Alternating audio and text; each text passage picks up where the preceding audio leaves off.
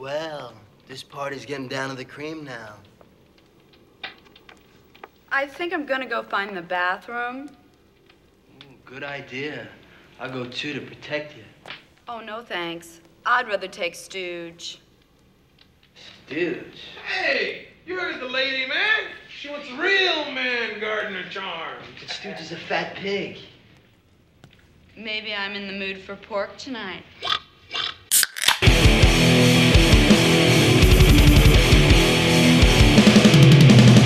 You're listening to the Buzzkill Podcast.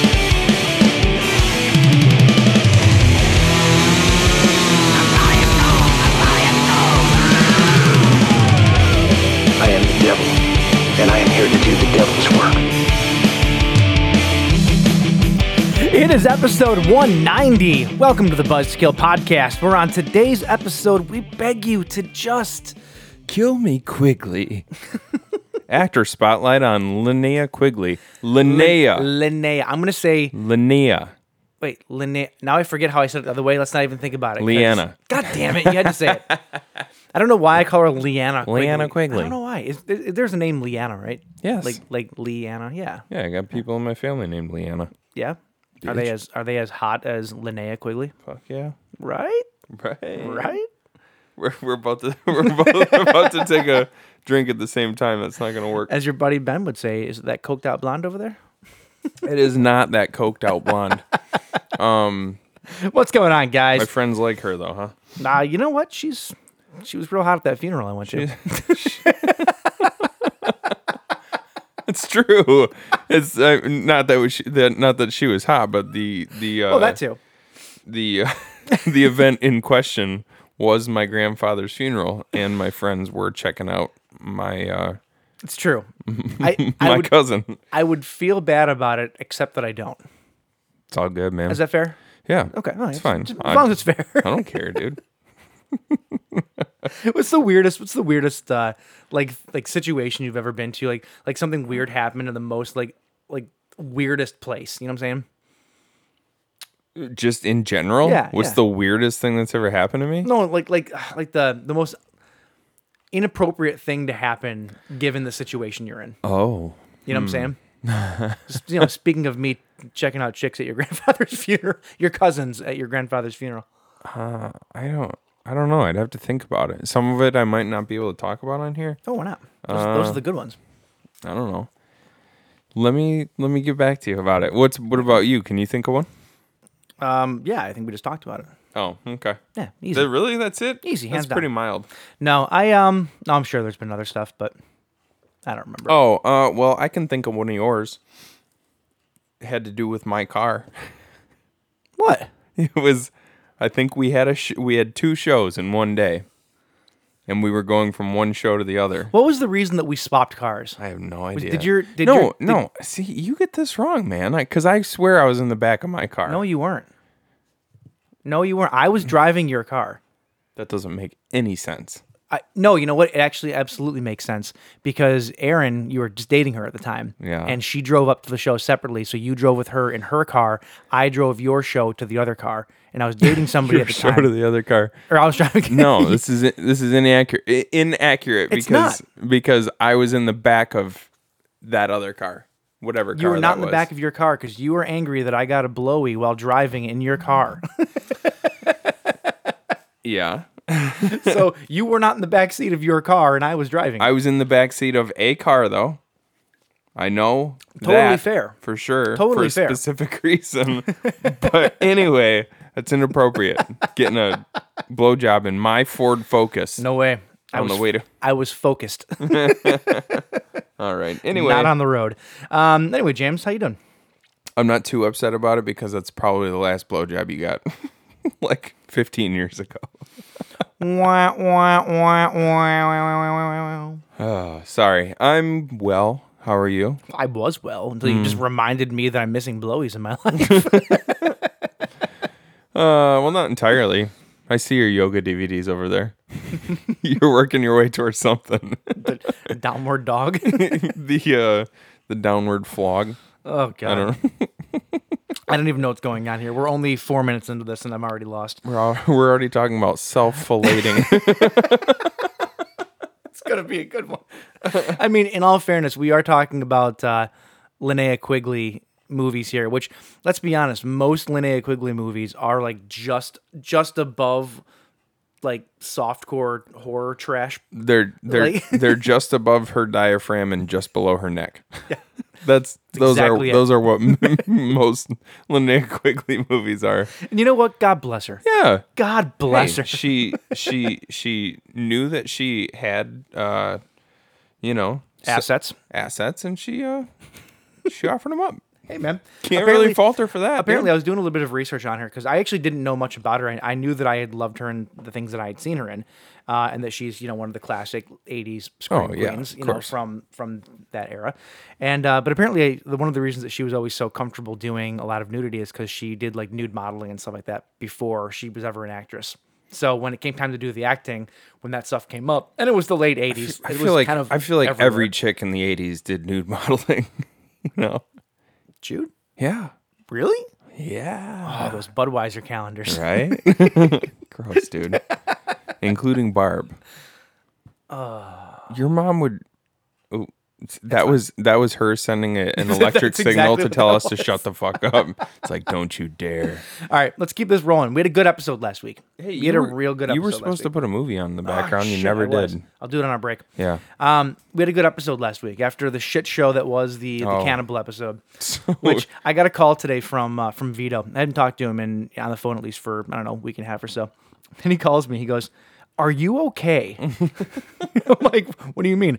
I was just texting with you like an hour ago. He goes, "No, I'm listening to you attempt to talk about the Green Inferno, and by attempt, I mean attempt, because you're like literally talking in circles, and you're calling Eli Roth just Eli Roth." Apparently, I could not get the TH sound out of my mouth.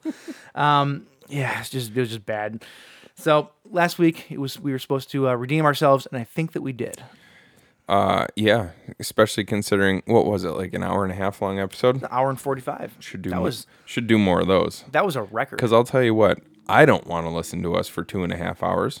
That's for damn sure. I don't even want to listen to us for 45 minutes because I think that's how much of this week's episode I got through. Last week's. Wait. Well, yeah. Did you think that I'm already listening to this in the future? Did you go ahead? I'm so confused right now. I'm going to tell you at the 44-minute mark, you get a little weird. Oh, do I? Yeah. Interesting. So what do I do? I'm not going to tell you. All right. I don't want the butterfly effect to. That's fair. You know what I mean? That's fair. So anyway, have you been doing anything? Anything at all? Not really. You were about to say that stupid thing you say. Not a heck of a whole lot. Not a whole heck of a lot, James. What the fuck are you talking about? Jesus Christ. I hate you. No, I mean, not really. It's been typical work week. I kind of feel like in terms of how we've been on quarantine for the last forever. I was talking to my neighbor today actually, and I was telling her like I kind of feel like things are sort of back to normal, like outside of like the big gatherings and whatnot. Yeah. Like, it kind of seems like I feel totally okay going to stores, going in or whatever. I feel totally okay doing whatever. Don't have a problem with it. You still wear a mask. Wearing though, a right? mask is second nature now. Like it doesn't even faze me anymore. My only problem is my mask is made out of car interior. It's a really nice mask. It was made by my wife's uncle, who owns a car interior business. Does it smell like the car interior of a Ford Focus? Because now every time you wear it, you can just think of me getting a blow driving your car. Now every time I wear it, I'm gonna get a rage boner. No, it's just really, it's hot though. It was nice. It was nice like a couple months ago when it was still cool out, but it's getting hard to wear for a long period of time now. So. Yeah, I hear you. I've had to switch over to my just my regular ear mask. I wore one of those Who Rag things, which is like the big tube of fabric that you pull over your head, and it's kind of like the foreskin for your head. You're a fabric tube. That is not what I thought you were going to say, and I was about to put you on blast. You're a foreskin. What is that? What you thought I was going to say? Yeah, no. Honestly, the last week though, it's been kind of whatever. Yeah, I don't know. I'm excited for this weekend though. We're going to the drive-in tomorrow. Oh yeah. I am excited. I forgot about that. We're gonna go see Becky and the Wretched. Yeah. That's a good lineup. It's a damn good lineup. Hell yeah, dude. Did you get my text message earlier about the tune in? Trying that? I did. I was working. Sorry. I meant to get back to you and I forgot to. I would say if anybody's listening to this and you've tried it, let us know. But we're going to the movies tomorrow, so it doesn't really matter. I'm thinking because we like to sit outside of our vehicle. And usually we can just back the car up and open the hatch or the, tailgate. The tailgate. And then our speakers are right there. But I was wondering if we download the TuneIn app and then maybe get the radio frequency, and then we could just wear earphones. I don't know. I've never tried that before. I want to try it. But then it'd be difficult to talk to each other, Why are we talking to each other during a movie, dude? It's the drive-in. I feel like the drive-in's a little bit more acceptable to like not have a full-on conversation, but you can be like not chatty, but like you can say more. Bro, you know what I'm saying? Like more than you could in a normal movie theater. So you pop one butt out for a second, you say what you need to say, and then go about your business. That seems like a lot of work. Shut up. Anyway, though, no, that's it. I mean, I'm excited for that. They'll get out and finally do something that normal human beings do. Yeah, I'm That'll stoked. be fun. I haven't been to the drive-in since we went to see King Kong or what? Godzilla. Yeah. That was a bit of a 98. Yeah, that was a bit of 98. That's the last time I was at the. I would have gone to that.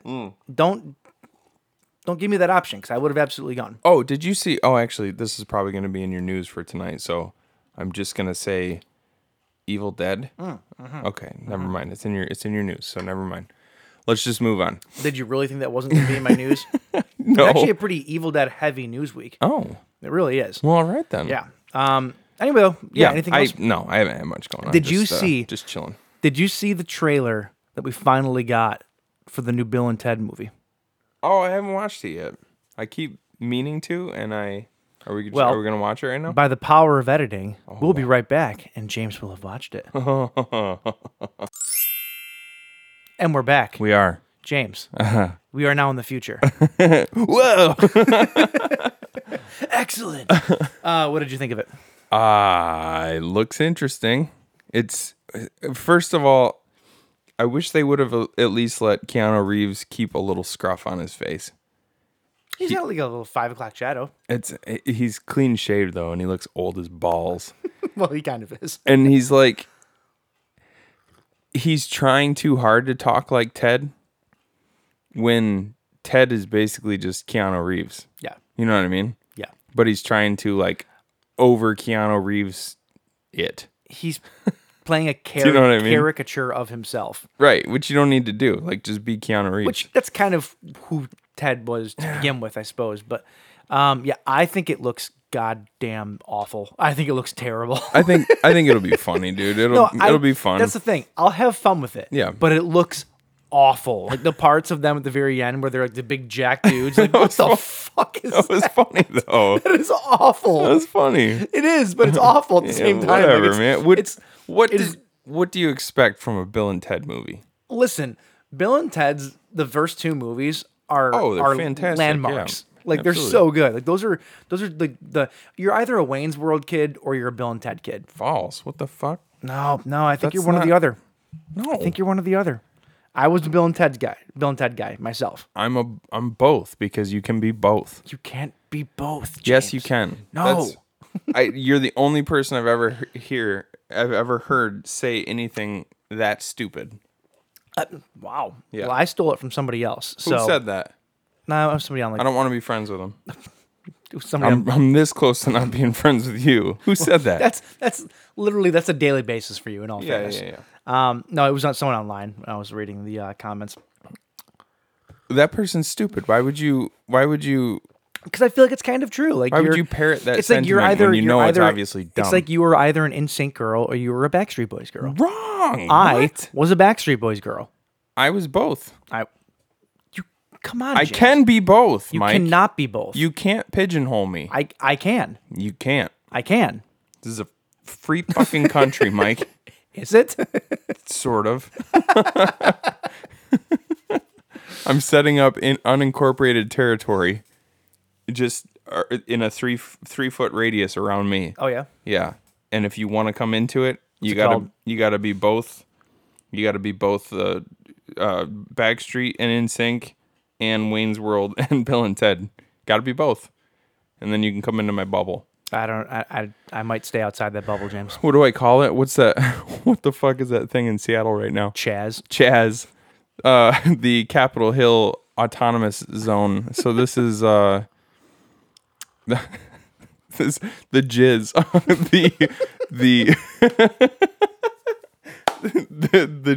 the James. Damn, I'm not good at James International ZZ Top. It could just be JIZ, the James's International Zone. The jizz. Welcome to the jizz. Oh my god. Please send vegan meat-free substitutes. Did you see that? No.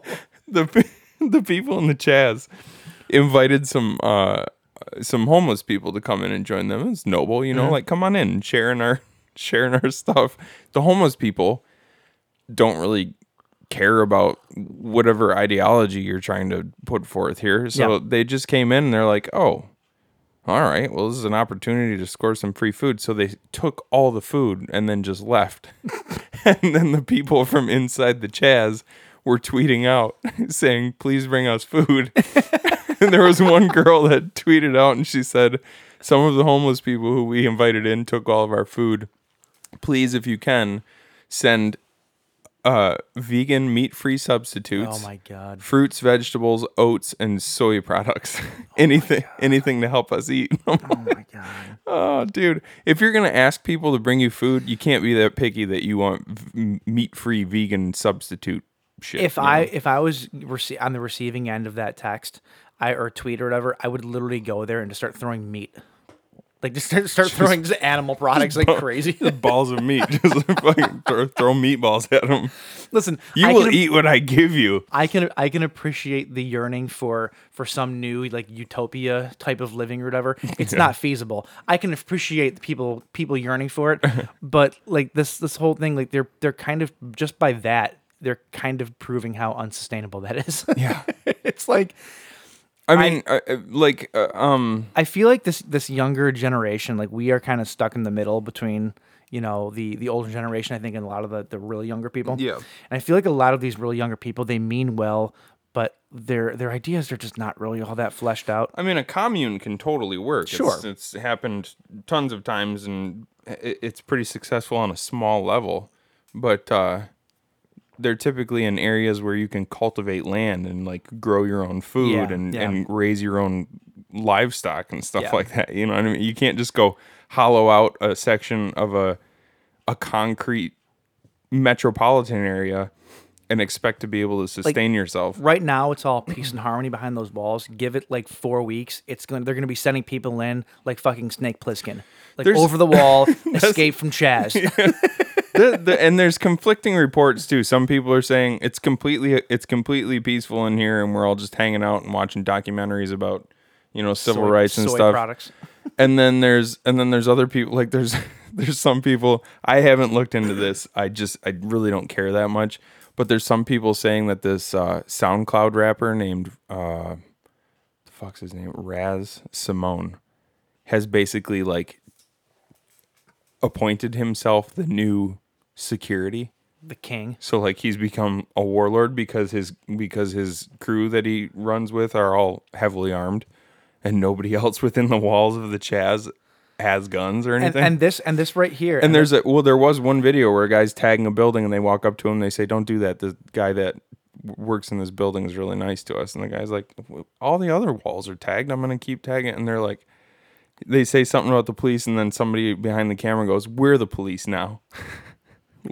So the whole point of creating the Chaz was to get rid of the police, defund the police, disband the police, and now you're the police? That doesn't make any sense. This has been my question about that the entire time, and people want to. I always hear people like making fun of the argument. You always see like that. It's like the capital letter, small letter, capital letter, small letter kind of thing. Mocking people. It's like, but if there's no police, who's going to solve the crimes? Right. And every time I read that, I go, That's actually a really good question. Yeah.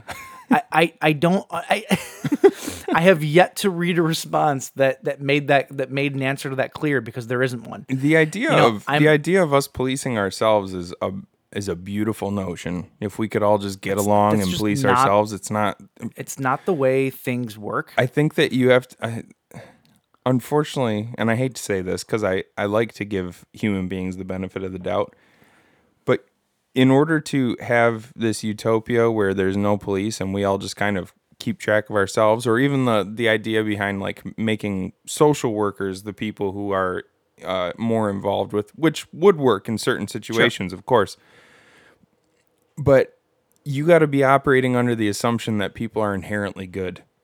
And they're not. Which is not true. No, that's just the... I like to think that they are, because... the unfortunate fallacy of man. Right. We are not all good. Oh. We're animals, and animals protect their own self-interest before anything else. Yeah, and I feel like... And that means if the food's running out, I'm going to get food for me and my family, however I have to. Sure. Even if that means going out and shooting people for it. I feel like people that are listening to this are like listening to this going, well, in the last couple of weeks you've talked about everything and you were completely on the other side, and you were all about, you understood the rioting and you understood the, everything that was going on and all the protests and this and that. And we do. I just don't know that I buy into this whole lack of any type of law enforcement thing, that a lot of the agenda that people are trying to push. And internally, when it comes to all this stuff, I vacillate a lot. Like I'm back and forth constantly, because I do. I want peace and harmony for everybody. I want equal opportunity for everybody. I want all of the good things that everybody else wants out of all of this, but I also hate all of the bad things that are coming out of it. So it makes me really bounce around, you know what I mean? I just feel like unchecked, lofty ideas left unchecked just lead to bad results. You know what I'm saying? Like there has to be system. Like, I don't buy into the whole anarchy thing. I don't buy into the whole, a lot of these protests have been ransacked and taken over by a lot of the anti-establishment people, which I tend to disagree with, a lot more. I'm all about this notion of completely reorganizing the police, completely reorganizing the way that this is done. That's why I love these protests. It's people that are fighting back. And, like I said before, I don't condone the violence, but I do understand it. And when push comes to shove, when shit needs to change, which it does, that's how you do it. I hate to say it. Yeah. And it's working. People are taking note. There's a lot of shit changing around the country, I think, for the better. It's working. But then you see these things like Chaz. Then you see, stuff like Minneapolis is actually disbanding their police presence. Yeah, and I don't know if it's just in that city. It can't be around the entire state, but they're like literally disbanding and defunding the police there. And I look at that defunding. I get, but they're like, no, they're disbanding. Yeah, it's well. Hold on, because there's that really young. He looks like he's probably 10 years younger than us. So Jacob Frey or whatever, the mayor from Minneapolis. Okay, he was standing. He went out to march in one of these protests, and he's like, he wanted to come out and say, like, I'm here for you, I'm here in solidarity. And then there's this girl like yelling through a microphone saying, and he's standing off the stage, and she's saying, will you right now in front of all these people agree to abolish the police? And he tries to beat around the bush for a second, and she goes, no, will you abolish the police? And then she yells at the crowd. She says, remember, everybody, this is he's got an election coming up. And she points the microphone at him, and he goes, I am with you guys. I'm an ally. I'm here for you. I do not believe in completely abolishing the police. And they fucking scream him out of there. He does the walk of shame back through the crowd. I was like, whoa, what are you talking about? Completely abolish the police? Like, you have to have, because here's the thing. That Chaz thing, if that whole thing with the SoundCloud rapper and his crew, if that's true, that's what you get when there's an absence of authority. Mm-hmm. It creates a vacuum, and something fills that void. And there's always going to be somebody who goes, this is an opportunity for me to grab some power. Sure. It's gonna happen. 100%. That's what people do. It literally is exactly like Escape from New York. Yeah. You have these random people that just assume power, and then there's no one to fight them off. Yeah. And they become weird dictators because how many people are going to weasel their way into an area like that, knowing that there's no one to really fight back against them. There's no one to do, on the side of good, if you will. I mean, Right. they're all on the side of good, but no one to enforce the side of good. And if you come in with the right message and you go like, hey, you guys don't need police for sure, but maybe you need a leader. And then the next year they go, I'm your leader, and we should probably follow some of the rules that I'm putting in place. And then it gets worse and worse and worse every year. And then eventually you've got a dictator. You know what I mean? Yeah, I mean, I hope that doesn't happen. I just don't see it going any other way. Yeah, and these are all like really, we're kind of like, we're looking way far in the future here. It's not going to happen over the course of a couple weeks if they abolish the police. But anyway, geez. Yeah, we got off on a real tangent really here. did. I mean, it's good. We haven't talked about this stuff No. very much yet. So, No. yeah. Anyway, Anyway. speaking of things that don't sound like a good idea, let's get into some corrections. You've done better, James. Speaking of things that... Nope, I got nothing. Stupid! You're so stupid! All right, a couple things that we got wrong last week. All right. James, did you have anything?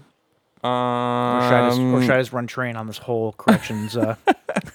I forgot to look it up, but did you find out how long it's been since we've been doing the zoo I trip? did. That was my very first correction. Yeah. Our very first end of summer road trip, which was the very first zoo trip, Yep. was in 2012, which means that this year would have been our 9th year. Wow. So I was a year off. It was no fucking 4 years ago. Loser, way off.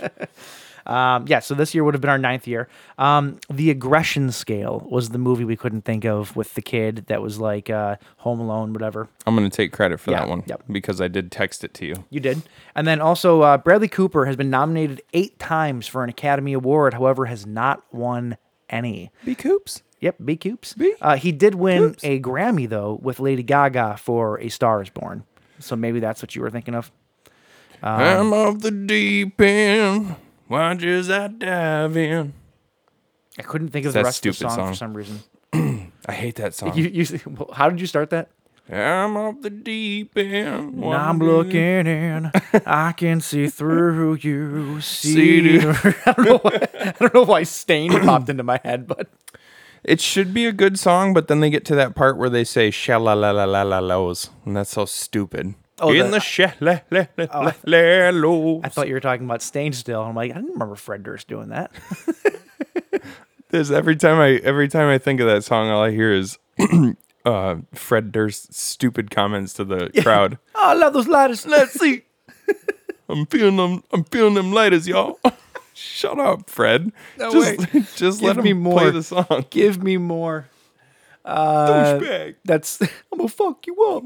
If you've not heard Limp Bizkit's Gold Cobra record, I urge everybody to listen to it at least once. There are some gems amongst gems on there, and it's horrible, but it's so good all at the same time. Why do you like bad things so much? I'm friends with you. Wow. Nicely played. All right. Is that it for corrections? That is all we got. Okay. This week we are doing an actor spotlight on Linnea Quigley, or Leanna Quigley, if you're Mike.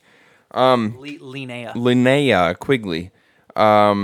We watched Night of the Demons and Hollywood Chainsaw Hookers. And something interesting happened with that movie, which we'll get to shortly here. And so to go along with those, if you've seen Hollywood Chainsaw Hookers, you know there's a pretty funny scene in the beginning involving Elvis Presley. Yes. And so to go with that, Michael got us from Brewdog. And of course, another reason he got this is because it's from Brewdog. I will use any opportunity to drink Brewdog because it's quickly becoming one of my favorite brews. Fantastic beer. There's not been a single bad beer that we've had. In fact, they've all been above average. Every single one of them. So this is Elvis juice. You can crack that open. I got the thing right here. So this is Elvis juice, which is a grapefruit infused IPA with natural citrus flavors, brewed in the U.S. of A. Baby. And it's also on the side here. Is it the same? Oh, Finally, not a heavy stout or anything, though. It's two different things. Nice. This is really hard to read. Our naturally flavored India Pale Ale packs more fruit than the... What does that say? Than the state of California. What? Because of the orange groves and the...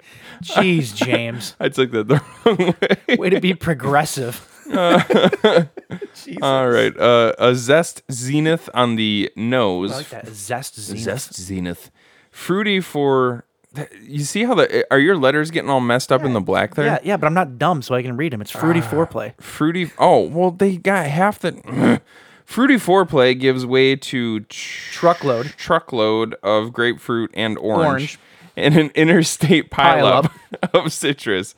A frenzied fruit cocktail of flavor. Bullets. To a crescendo and... You got to wait until I get there at least. And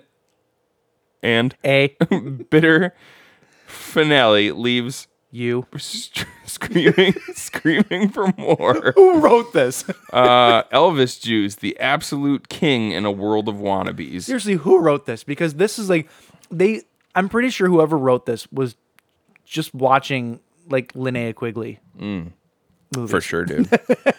I'm gonna read the one from the website because I like it better because I can actually read it. This is an IPA like no other. Elvis Juice puts grapefruit center stage, primed with tart, pithy. See, the word pithy is cool, so I already like this one better. With tart, pithy grapefruit peel for a citrus assault on the senses, this Zest Zenith delivers intense U.S. hop aromas. Gigantic grapefruit notes are tailgated by orange and pine, all piled high on a caramel malt base. This rig is juiced up and ready to go. I can confirm this does smell like America. Does it? It's good U.S. hops. It literally just smells like piss. Like freedom. Freedom like and piss. Piss and freedom. It actually smells really good. That's actually exactly what L.A. smells like. This guy, like to a T. So I do the... I don't know if any of you have ever seen the ads for Dr. Squatch soap out there. It's like, you do the soapscription. Yeah. So I get 2 bars I get 2 bars a month, and one of their beers one of their soaps is a crisp grapefruit IPA scent. Ooh, smells just like this. Does it? Yeah, I'm into that. Yeah. Very nice. Cheers, sir. Cheers, brother.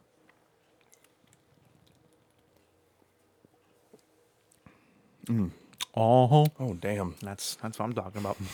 Oh, come on, baby. Dude, BrewDog just does not put bad beer out. This is so good, dude. It's delicious. This is a good summer drinking beer. So I was drinking earlier one of these Perrin grapefruit IPAs, which is a lot more bitter. Like it tastes like you're pretty much just eating like an squeezed unsweetened grapefruit into it. Yeah, which is good. I like this one a lot better than I like the one last night. Yeah. You mean the same beer? Yeah, no, it was. I'm just saying maybe it was the mood thing. I don't know. This is a little bit sweeter. Yeah, because of the orange and everything else that's in it, but it's delicious. So that one is like you just took a grapefruit out and cut it in half and started eating it.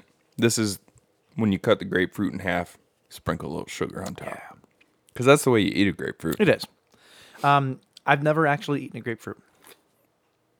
It dawns on me that's true. I've never cut a grapefruit in half and just eaten one. That's weird. I think you told me this a couple weeks ago, and it hasn't gotten any less weird. It's not a thing that I've ever done. What other kinds of like very common fruits have you not eaten? Have you ever had a kiwi? I've had kiwi. I don't care for kiwi though. You don't care for kiwi. You don't like all those little seeds, huh? That is weird. I do not like the little seeds. It's just a flavor thing, though. I'm just not a fan of the flavor. Up until a couple of years ago, little fruit. Up until a couple of years ago, I never really ate cherries until you grew them on your tree. You live in Michigan. Yeah. That's our thing. But Michigan loves to put cherries in things, and I don't like putting fruit in things. So I think that's what kind of killed my my love for... yeah, but just a Michigan cherry. Just a straight up... Sorry about it. It's bonkers, man. Shit's bananas. That is bananas. All right. Yeah, so anyway, that's what we're drinking. That's what we're talking about. let's get into the bleed feed. Oh.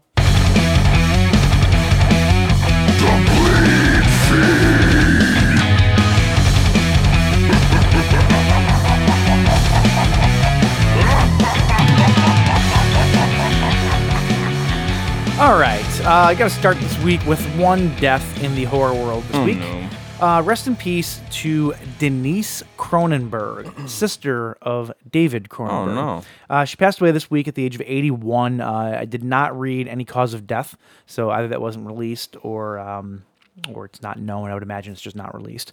She also, though, she was the costume designer for her brother on The Fly, The Dead Zone, and Videodrome. Nice. I don't know that I realized David Cronenberg directed The Dead Zone.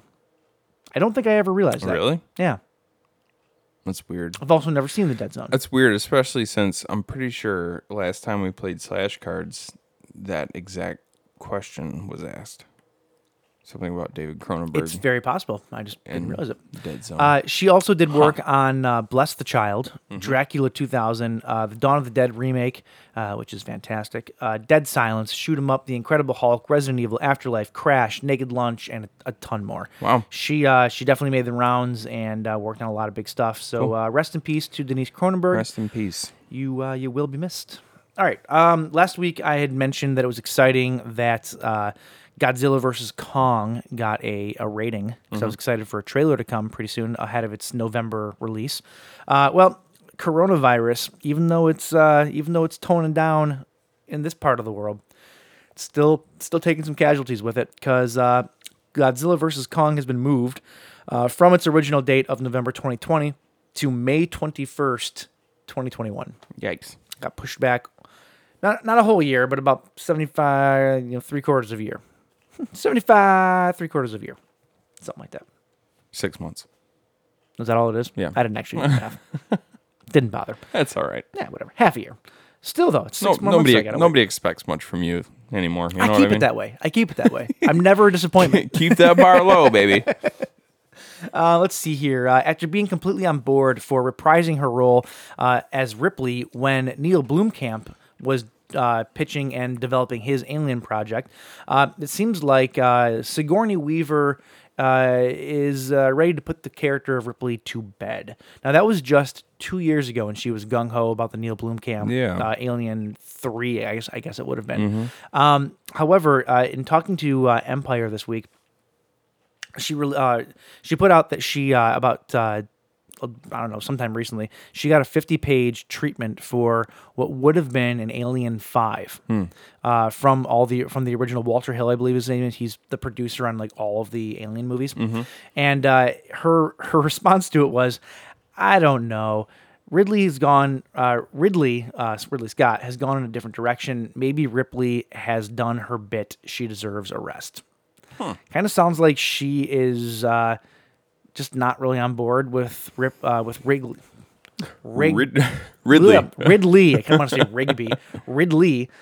She's not really on board with his vision for it anymore. It kind of seems like she was super excited about the Neil Blomkamp one, but it kind of maybe she just kind of feels like his story is just tired, and he's been talking about still wanting to do that third prequel movie that would tie directly into the beginning of Alien. Yeah. Who knows if that'll ever actually happen? The studios don't really seem like they want it to. They're not really, behind it. So who knows? But it does not seem like we're going to be getting back Sigourney Weaver in the Ripley role ever again. That's a bummer. It's a bummer, but bow out gracefully, Yeah. On the bright side. I mean, that's respectable. If she doesn't think that whatever he's presenting is not up to snuff, then there's no sense in just coming back just to do it. Now, I don't know for sure that 50-page treatment was written by Ridley Scott himself. It was brought to her from Walter Hill. But I would imagine, being that Ridley Scott, I believe, owns the rights to it again, that he would have to be attached to it somehow.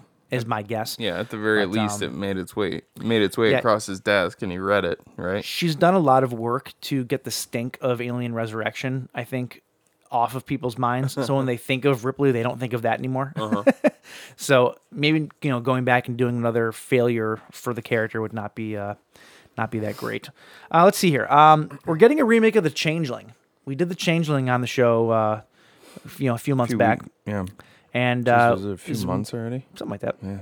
It's a movie we both really enjoyed. Yeah. But we are getting a remake. A guy named Anders Engström, who did It sounds familiar. Anders Engström. Did we just watch one of his movies? He did a movie recently? called Taboo and a movie called Hannah.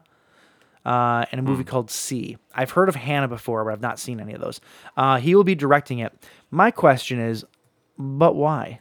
but why? Why do we need a remake of that movie? It's the most cliched, like, original for its time, but now every trope in that movie is so cliched.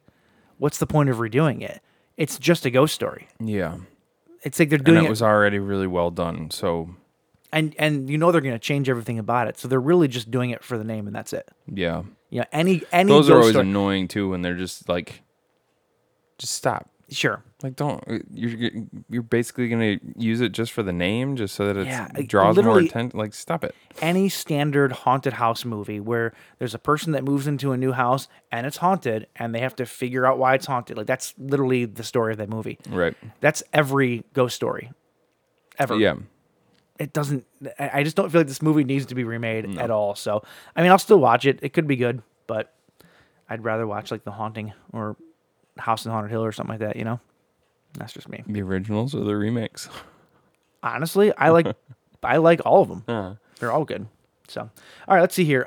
Unsolved Mysteries, James. Yeah. Will be returning for a new season on Netflix July 6th. Cool. We got the release. Nice. It's from the original producers as well as the producers of Stranger Things, which hopefully means that all of their reenactments will just look like Stranger Things. Oh, with demogorgons and weird D&D creatures. Like, even if it's not about that stuff, I hope they're there. Sure. The big question is, who's going to host? Because let's be honest, Robert Stack is irreplaceable. We've talked about this many a time. Oh, you got it right. And I did. What do you usually call him, Michael Stack? Because of my neighbor, yeah. We've talked about this many times, but I think they nailed it. Who is it? The host is... John Cena. No one. Oh. They're just not going to have a host. Which, honestly, I kind of think that might be the smart way to go. Yeah. What? What is so funny? Just in my own head, really quick, I pitched an idea to myself. I'm like, what if they meticulously went through old seasons of Unsolved Mysteries and just clipped his voice together? Oh, that'd be so weird. So it's just like, on tonight's show, it's just like really shoddy, like pasted together, like all pieced together like a freaking. They could also hire an actor that looks like him, but then they could do like the General Tarkin thing, like they did for Star Wars and in Rogue One, or whatever, and just have like digitally alter his face to look like Robert Stack. There's gotta be a guy out there who can do a good Stack impression. There's gotta be. Yeah. Listen, if there's a dude that can pull off Charles Bronson, Chuck Bronson, the way that one guy does in those new movies. Oh, he looks exactly like him. There's got to be a Robert Stack one. Sure. Right? Yeah. Gotta be. Anyway, though, that will come out on July 6th, so I'm very much looking forward to that. James. Yes. There are a lot of blues to get to. Yeah. So let's do that. Do you even want to hear them? I do. Do you really? I really do, actually. Okay. All right. Oh crap! I meant to look up the pronunciation of this guy's name. Because he is all right. I want to say it's Jorge Grau. Okay. If not, it's George. It's Jorge, which is typically Jorge. It's either super ethnic or it's just an American that doesn't know how to spell. Well, that's typically Jorge, right? I think so. Yeah. But I think he's Italian. And Jorge. Jorge. Okay. Or Jorge. Jorge. We're just gonna call him George. How about George Grau? George Grau's The Living Dead at Manchester Morgue has received a 4K restoration from Synapse Films and is available as a 3-disc collector's edition Blu-ray set, which you can get exclusively through the Synapse Films website. Very awesome. The set will feature a 4K restoration from the original 35 millimeter camera negative, audio commentaries, an 89-minute feature-length documentary about the life and career of director George Jorge whatever we said, Grau, an exclusive CD soundtrack of the original score by Giuliano Sorgini, I have no idea. Names are hard. Italian names are hard. And more. Not to mention, Mike, the 6,000 unit collector's edition is ready to ride out pandemics, hurricanes, and zombie apocalypse, thanks in part to its glorious steelbook packaging. That shit can survive anything. You could like brick the outside of a house with steelbooks. Absolutely. And in the future, the future is now. They start building houses out of steelbook packaging. They can. I had to watch. Okay, listen. I didn't have to. I watched Batman Begins the other day. Yeah. Right.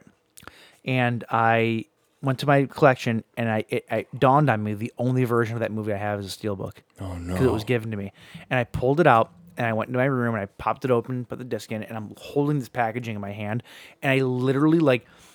Did you gag a little? I literally had this weird emotional response to holding this thing in my hand. Like you were pissed off? Where I was like, my hand started shaking. I just go, just threw it down. I hate him so much. I don't know why. It's the most ridiculous thing in the world. I just hate them. That is excessive. Like, they make me uncomfortable to be around. I'm not even kidding. I own a couple. How many do you have? I own like 3 or 4. Oh, wow. But like, I just fucking hate them. And the very next day, I went on eBay and I bought this nice, awesome collector set of Batman Begins just so that I can get rid of my steelbook. That's fantastic. I hate them. All right. Next up, Fulci for Fake, which is an interesting look into the life of director Lucio Fulci by way of a part documentary, part biopic approach, which will be hitting the U.S. courtesy of Severin Films. The biopic portion will feature actor Nicola Nocella as Lucio Fulci, and the documentary portion will feature interviews with, here we go, there's a bunch of Italian names. Fabio Frizzi, that one's easy enough. Fabio Frizzi. Michelle Romagnoli? Ravioli? A nice ravioli. Sandro Bitetto, Enrico Vanzina, Sergio Salvati, Michel Soavi. I always mix Michel up. Soavi, yeah, Soavi. He's the guy that directed Cemetery Man, which is like easily my favorite Italian horror movie ever. I'm not a huge Italian guy, but like that movie, it's beautiful. Cool, man. Cool, man. Love it. Hey, it's cool, man. Love it. Paolo Melco, this could either be Berenice or Berenice. Berenice sounds cooler. Berenice Sperano and David Pulici. This is David Pooley. What the? Yeah. Stop churching this shit up, Italians. Stop being so Italian. So we got Fabio Frizzi, Michelle Romagnoli, Sandro Bitetto, Enrico Vanzina, Sergio Salvati, Michelle Soavi, Paolo Melco, Berenice Sperano, and David what'd you say? David Pooley. David Poolside. I mean no disrespect by this. What? But I swear to God, if I would have just walked into this conversation, I swear you would have just been reading off like spaghetti sauce names. Oh man. Isn't Bertelli? Bertoli. Bertoli, yeah, it's a spaghetti sauce name. It's a spaghetti sauce. So it's no, but I didn't say Bertoli. Didn't you? No. There was like a Bitetto? Yeah, Bitetto, whatever. I would just love it if you're watching this documentary and like all these people are talking or whatever, and then it just cuts to a jar of spaghetti with like a voiceover. It'd be amazing. Our apologies to anybody in Italy listening to this. Keep going. I gotta plug we don't apologize, really. Pre-orders for this release will be available starting June 26th. The Shudder exclusive 5-part documentary series Cursed Films, which explores the myths and legends behind some of Hollywood's notoriously cursed horror film productions, will be headed to DVD and Blu-ray this coming August, courtesy of RLJE Films. So if If you've ever heard any of these weird stories surrounding the episodes are Poltergeist, The Omen, The Exorcist, The Crow, and Twilight Zone, the movie, and you want to know more about those weird stories, you can, if you don't already have Shudder, which I've watched is the whole silly. series. The whole series is absolute. I'm not going to say the word absolutely. I say that way too much. In Absolutely. the show. It's incredible though. It's so good. What's that awful thing that you said that one day? It is something an absolute treat. An absolute treat. Oh, no, God. that show really is an absolute Gross. treat though. It's great. It's so good. If you don't already have Shudder, which you should because it's $5, and if you don't, you're stupid. Then this release will be for you. So go ahead and pick it up.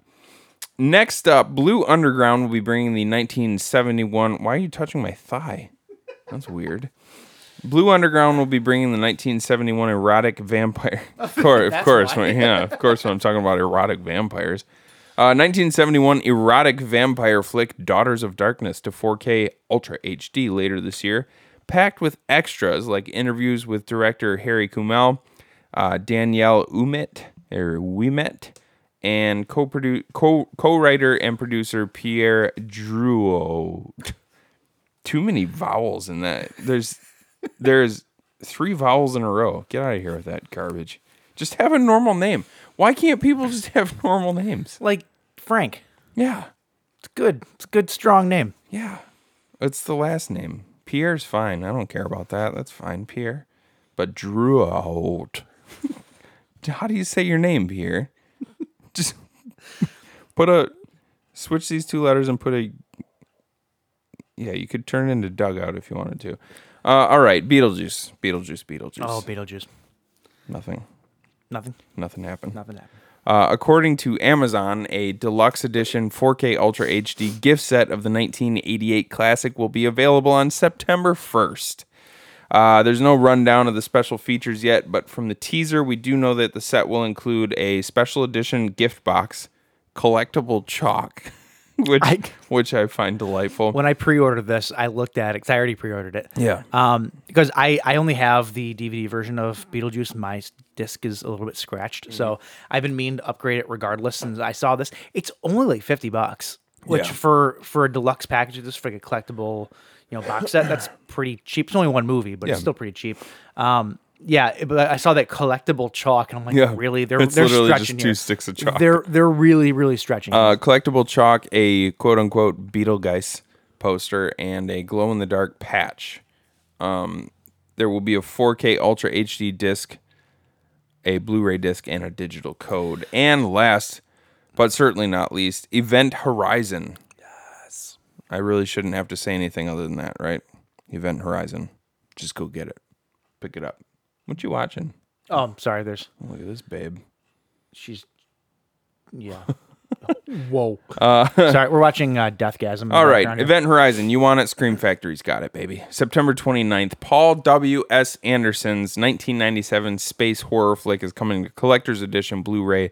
And the one thing everyone wants to know about this upgraded and definitive Blu-ray release, as they call it, is will it include the much talked about but never before seen additional footage from the director's cut, which nobody has ever seen. I have a theory about this. Yeah. So the film exists. Yes. Paul W.S. Anderson, he said a while back, who was it? Whatever company owns the rights to it, they put out a special edition version of it.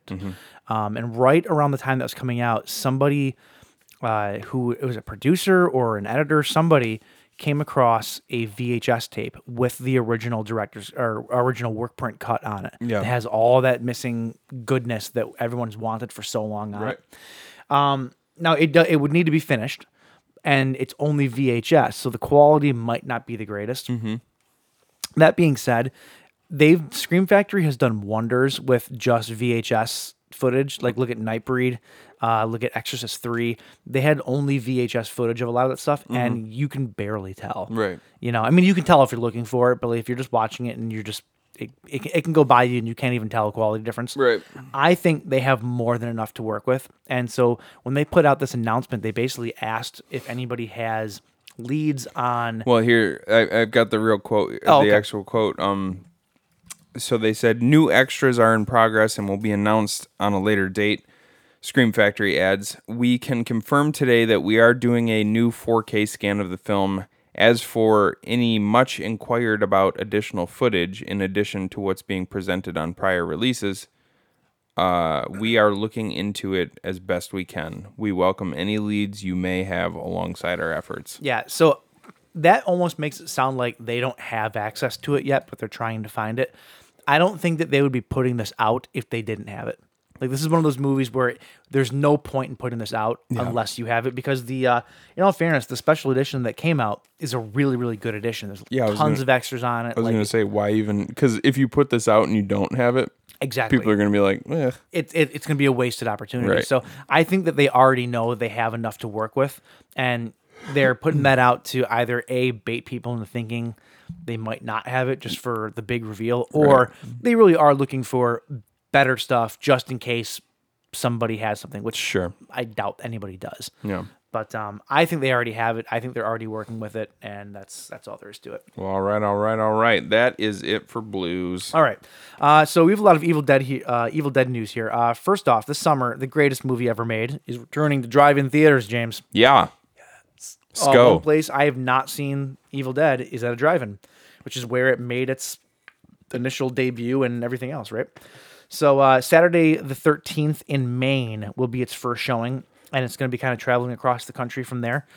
So keep looking it up on news sites, I guess, or wherever it is they're going to have it.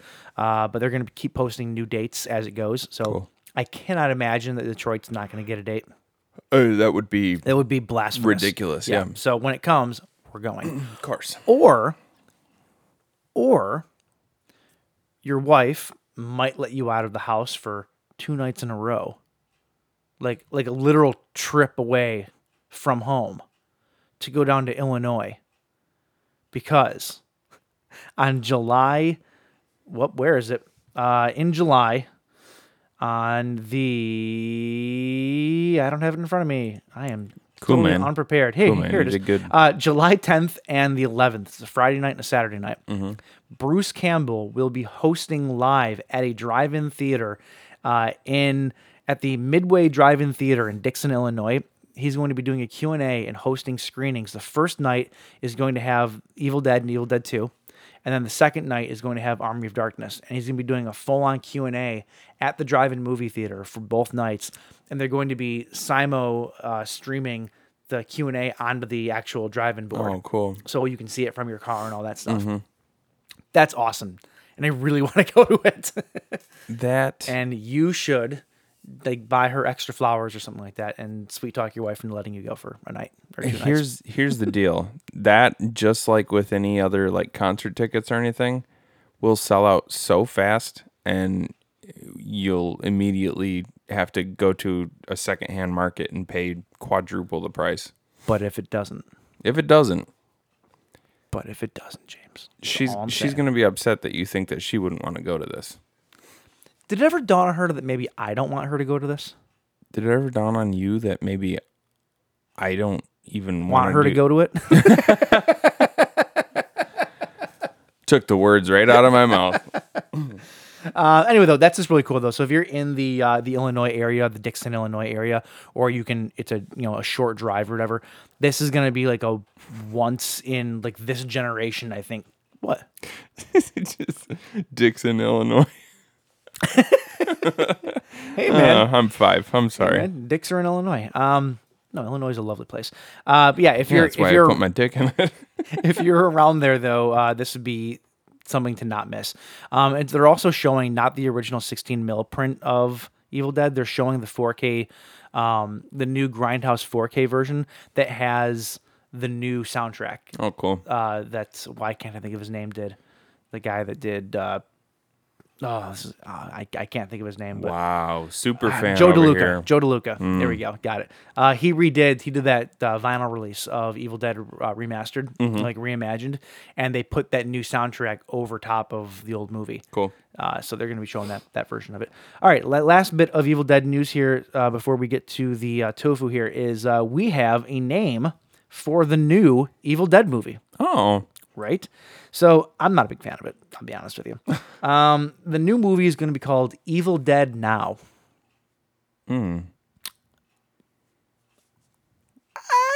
I don't know that I'm sold on it. You know me, I'm the world's biggest Evil Dead fan. Yeah, maybe not the biggest, but and I'm sure I will love it. It's it's from the same guys, all the guys are producing, and this is going to be as far as I can tell, it is going to be a 4th entry in the original franchise. However, they're not going to have Ash in it. Bruce Campbell retired from the role. Ash is not going to be in it. Yeah. And from my understanding, it's going to be what is going on here? What? That was my computer. Oh, see, I plugged mine in. No, Ash is not going to be in it, and it's going to be a totally new story, I guess. Bruce Campbell broke the news. He goes, it's called Evil Dead Now. The director is this guy named Lee Cronin, who did a movie called The Hole in the Ground, which we did for the show, and we really liked. I like that movie, yeah. So it says here, Sam handpicked Lee. He did a cool movie called The Hole in the Ground. We're going to get that sucker out as soon as it's practical. From this point forward, they all, as in the Evil Dead movies, they all have to kind of stand on their own, which is fine and liberating. You could have different heroes, different heroines in this case. Did he just let that leak that it's going to be a woman?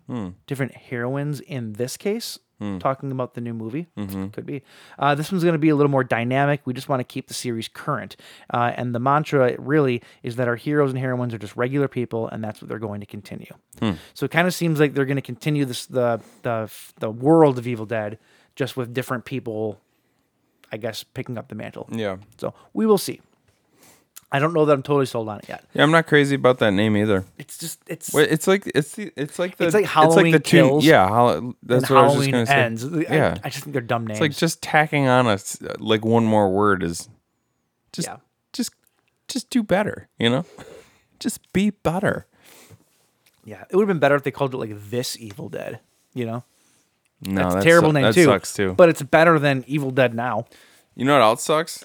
This. Yeah, it's awful. Told you. I'm holding a steel book right now. Doesn't it just piss you off? It's I don't know what it is about it. And then this too. There's nothing in it. There's just this didn't come with an insert? No. That just came like this. Yes. This is just outrageous.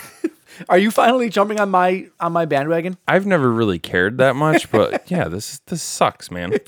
Steelbooks suck. I'm sorry. I mean, I get it's durable, What it's gonna last a long time. What are you doing with your DVDs that you need them to be made out of steel? It's just you get the bent Blu-rays. You get the bent corners and stuff. I mean, all of your stuff is in pretty good shape, but you could get bent corners and shit like that on their slip covers. But that's why you do what I do down in that binder down there.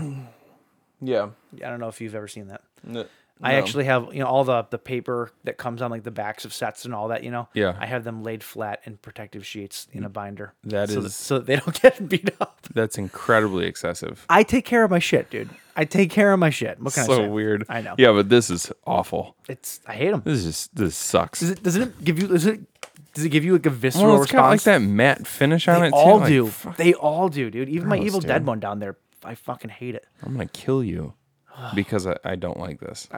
I wouldn't blame you. Because you did this to me. Okay, well, we're going to take a quick break. I'll be back with the tofu. I might be dead. Mike will be dead. I'm going to real quick learn how to use Reaper. Oh, James, you peaked at some point. Oh, no. What'd you do? It's just that booming baritone of mine.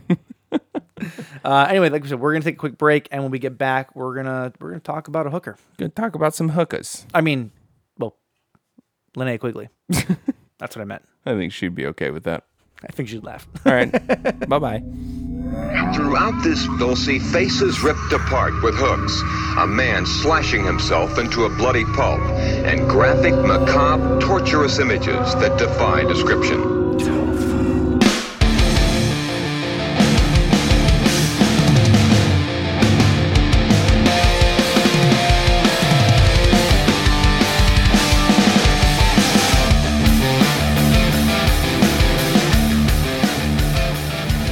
Hookers.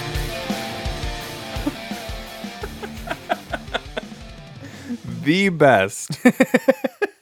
The best intro into a tofu section you've ever done. That was a question, though. Oh, James. well, there was So it should have been hookers. Hookers. How do you feel about hookers, James? How do I feel about How do you feel them? about hookers? Just trying to earn Ladies of the night. Just trying to earn a living, dude. Yeah. Yeah. I actually think that prostitution should be legalized. I actually do 100%. The idea that it's illegal is mind-boggling to me. Yeah. And I really don't understand it. That's silly. As long as, listen, make sure you're safe and like you're not spreading disease everywhere. But if it so was it's got to legal, be. if it was legal, they could actually like test that. Yeah. You could go to your HR. I mean, you can still get tested all the time as a hooker if you want. But if you go to HR, you're like, I think I got bugs in my bush. But they can take care of that. But it's like, if I want to, like, if you're good at something, never do it for free, right? Unless you're doing it with me. The Joker said that. And he was killing people. These chicks aren't killing people. They're just banging them. Just let them bang people, I personally don't personally condone it. I don't personally not condone it. I don't think I would ever visit a prostitute. I don't think that I would either. I don't think that I would be comfortable with any of the females in my family being prostitutes. No. Well, but that's not. But those are just my moral hangups. But girls should be. But whether or anybody should be able to go out and do anything that they want. Whether or not you're comfortable, go kill a guy. I don't care. Whether or not you're comfortable with anybody in your family doing it, though, is completely irrelevant because they can do whatever they want. Irrelevant. You know what I'm saying? Yeah. I think that if I was younger, like I'm in my mid-30s, hell, I'm almost 40, which means I'm like 5 years away from the grave. But you are not almost 40. What are you talking about? But I think that if I was in my young 20s, right, and I was like a single, strapping young lad, and I was in Vegas where everything's legal, all I'm saying is that I think 22-year-old Mike could have been talked into it. You would have gone out to the bunny ranch? I'm just saying I could have probably been talked into it back then. And here's the thing, though. What a hell of a story to have the rest of your life, provided that you don't have something else for the rest of your life. You know what I'm saying? Like, if you came away from it completely unscathed, what a hell of a story. I guess. Until one day when you got a wife and kids and you tell young Johnny one day, like, hey, man. Oh, I'm not naming my kid after John. Oh, yeah. You tell young Jimmy one day, let me tell you about the time I paid for sex. I don't know why you're telling your kid that story, but, you get half of a bottle of Tin Cup in you, and who knows what kind of stories you start telling. He's 12. The other half of Tin Cup is in him. Exactly. You are a bad parent. This is why I don't have kids. You don't even have kids yet, and you're already a bad parent. Which is shocking, because I'm already better a parent than some people we know. But that's a whole... They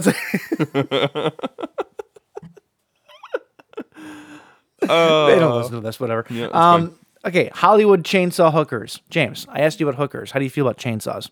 Chainsaws, I am staunchly for pro chainsaw. I agree. Pro chainsaw, yes. Pro chainsaw. Pound it. In fact, if I were, that would be my platform that I was running on. If I were running for some sort of public office, pro chainsaw. We have to get to the movie, but I do got to say this.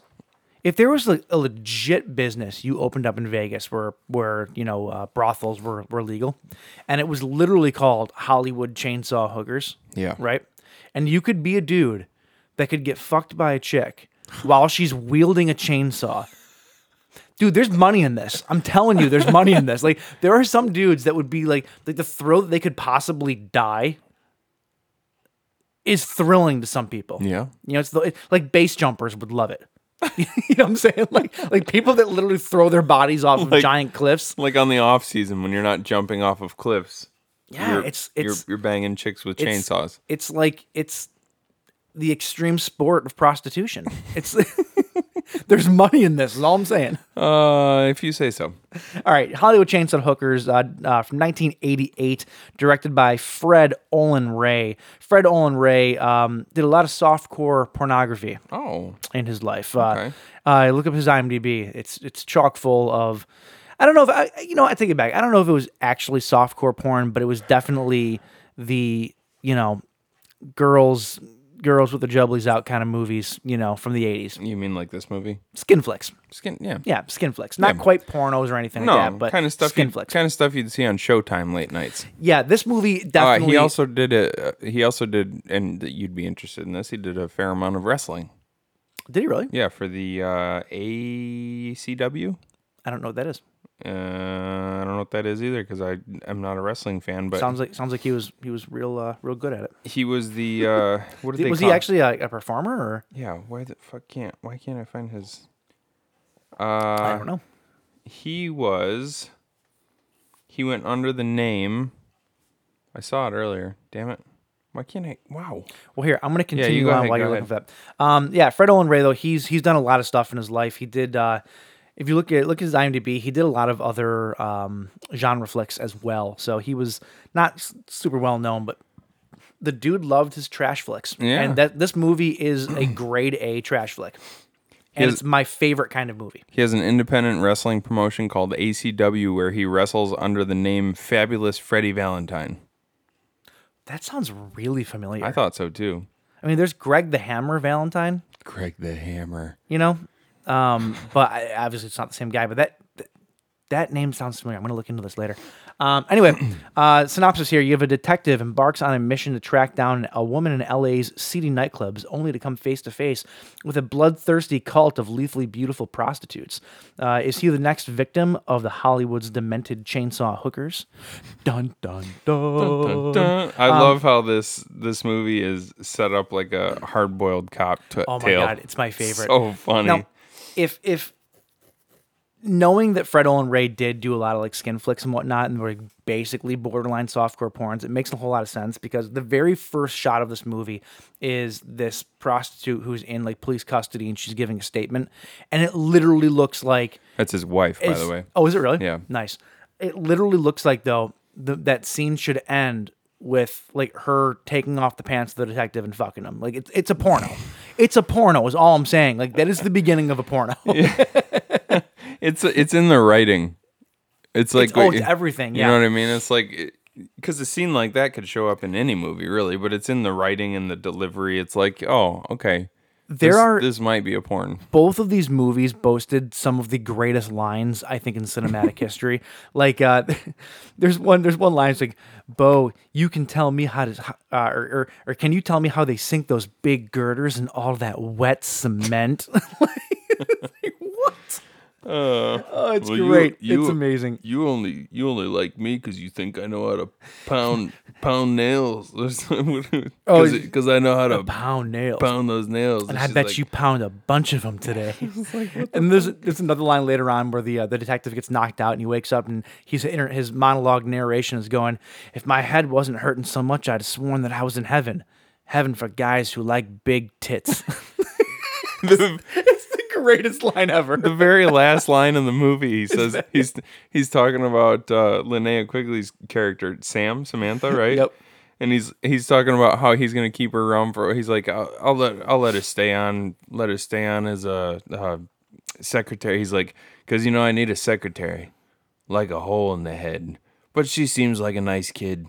And she's got a great set of tits. And that's the last line of the movie. I'm like, wow.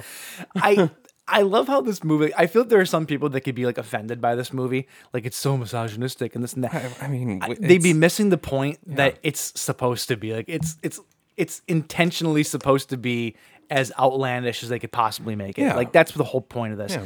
These are my absolute favorite types of movies. They are. They are. I wish that I could make these movies like day in and day out. Like this is my bread and butter. I love it so much.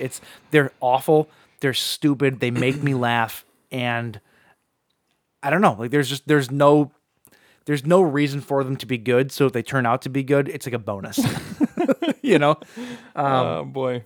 It's kind of like how I hope people look at me when they're dating me. Like there's no expectations at all. If it happens to be good, it's a bonus. Yeah. That's all. So here's the thing. Which most women are let down. Yeah, right. Hollywood Chainsaw Hookers, starring Gunnar Hansen, who played Leatherface in the original Texas Chainsaw Massacre. Yeah, you really can't have a chainsaw movie without Gunnar Hansen, right? No. And let me tell you what, bombshell performance. Bombshell. So bad. Go back to movies where you don't have any lines. Yeah, he's. I love Gunnar Hansen, but this is not his greatest performance here. You have Linnea Quigley, who plays Samantha. Samantha is the girl that the detective is looking for. Let's see here. You have John Henry Richardson, who plays Jack Chandler. If that's not a porn name, I don't know what it is. Jack Chandler. Jack Chandler. Jack Hammer. Jack Chandler, private dick. Yeah, let's see here. You have a bunch of other hookers. You have Lori Mercedes Lisa, played by Dawn Wildsmith, Michelle Bauer, and Esther Elise. Am I the only one off of, you know who Lisa was? Yeah. Am I the only one that was getting crazy Dana DiLorenzo vibes? Dana DiLorenzo. She was in Ash vs. Evil Dead. She was the chick. Oh. I got crazy Dana DiLorenzo vibes. Yeah, I could definitely see that, but she's not as attractive as Dana DiLorenzo. Wasn't saying that. But the vibe, sure. But the vibe, yeah. She's kind of reminded me of her a lot. Yeah, I like this movie a lot, dude. It's stupid. It's fun. It's Charles O'Hare was in this movie. He had a small part as a lab tech. Charles O'Hare he's pretty well known these days. And he was in a movie that we just watched not long ago. What the hell was it? I don't know. Well, he's in American Horror Story. Oh, okay. You just watched American Horror Story, right? He was in the melty guy. Yeah, he's the guy with the melty face. Oh, yeah. okay. Mm-hmm. Yeah, he wasn't something because we were talking about exactly that. Yeah, what did we just watch recently that he was in? I don't remember. You would need to look it up, and it would be very apparent. But no, that's okay. It doesn't matter. Doesn't matter. Yeah. I had never seen this movie before. We watched this on YouTube. You watched it literally earlier today. This is interesting. Yeah, Mike sent me earlier in the week. He says, "Oh, this one's on YouTube, so we're all set." It was the he great. doesn't own it, and we didn't know where we could rent it or anything like. It was the really good HD version that was just put on Blu-ray recently. Great. Like it was an awesome version of it. And so Mike watched it on Tuesday. I watched it today, like this morning, and we go to pull a quote for the show tonight. The intro. For the intro, and Mike's like, "Why isn't this popping up on YouTube? I can't find it anywhere." So I was like, "Oh, well, I'll go to the actual link that you sent to me." Gone. The page has been deleted. They literally pulled it. It's like almost like hours after you watched it. It was kismet. They put they created this page. Somebody out there knew that we needed to watch this movie this week, so they created the page, put this movie up there, and then deleted it as soon as we were done watching it. I was telling James, I almost wonder if it's like, did us watching it trigger something? Because who else is watching it? It might have gotten flagged or something like that. I was wondering, did I accidentally hit the flag button? Did I hit the report button on accident? I don't know. I mean, it's possible. Because it's got a lot of nudity, which I didn't think was allowed on YouTube. YouTube's got tons of nudity all over it, though. That's weird. Didn't it used to not have? Wasn't that one of their rules that you couldn't show nudity? It did, but there's so many things uploaded on a daily basis that they can't keep track of that shit. I doubt they go out of their way for it to whatever. But anyway, back to the movie. I love this movie. I thought it was a breath of fresh air in terms of just watching a movie that just didn't give a shit. You know, like there's something about it that is attractive to me. You know, I don't know. Like I said, I love these kind of just trashy, low budget, fun splatter films. Yeah. The splatter was immense too. Lots of blood. Lots of Elvis juice, if you will. Some of them, some movies, Elvis juice. Yes, lots of Elvis juice. Some of these movies try too hard to be good. You know what I mean? Like, but this movie was very self-aware. Oh yeah. Like it knew exactly what it was. So it was a good laugh most of the time. You know what I mean? But the actresses still they still played it pretty straightforward at times when they needed to. And that's the thing about Linnea Quigley. She's actually really good. Like she's not terrible. You would expect her to be way worse in these types of roles, and you can tell that the way that she's acting is almost purposefully done. Yeah. It's supposed to be super corny. But she's still the best one in the movie. Like, and it's almost like it's done on purpose, which makes me wonder if she actually is a really good actress underneath all this. You know what I'm saying? Like, I'd love to see. I would love to see her back in the '80s do an actual serious role and see how well she did in it. You know? What I mean, because she's done a lot of movies. What's her biggest movie probably? Oh God. Well, Night of the Demons, which we're talking about next, has one of the most talked about scenes with the whole lipstick thing. Yeah, that's pretty well known. She did a workout video that's worth a shit ton on eBay. She was in Return of the Living Dead. Yeah, that's probably one of her bigger roles too. She played Trash. Silent Night, Deadly Night. She was in Jacko. I know that. Jacko? Jacko. What is that? That's a Halloween movie about like a killer jack-o'-lantern. Don't ask me.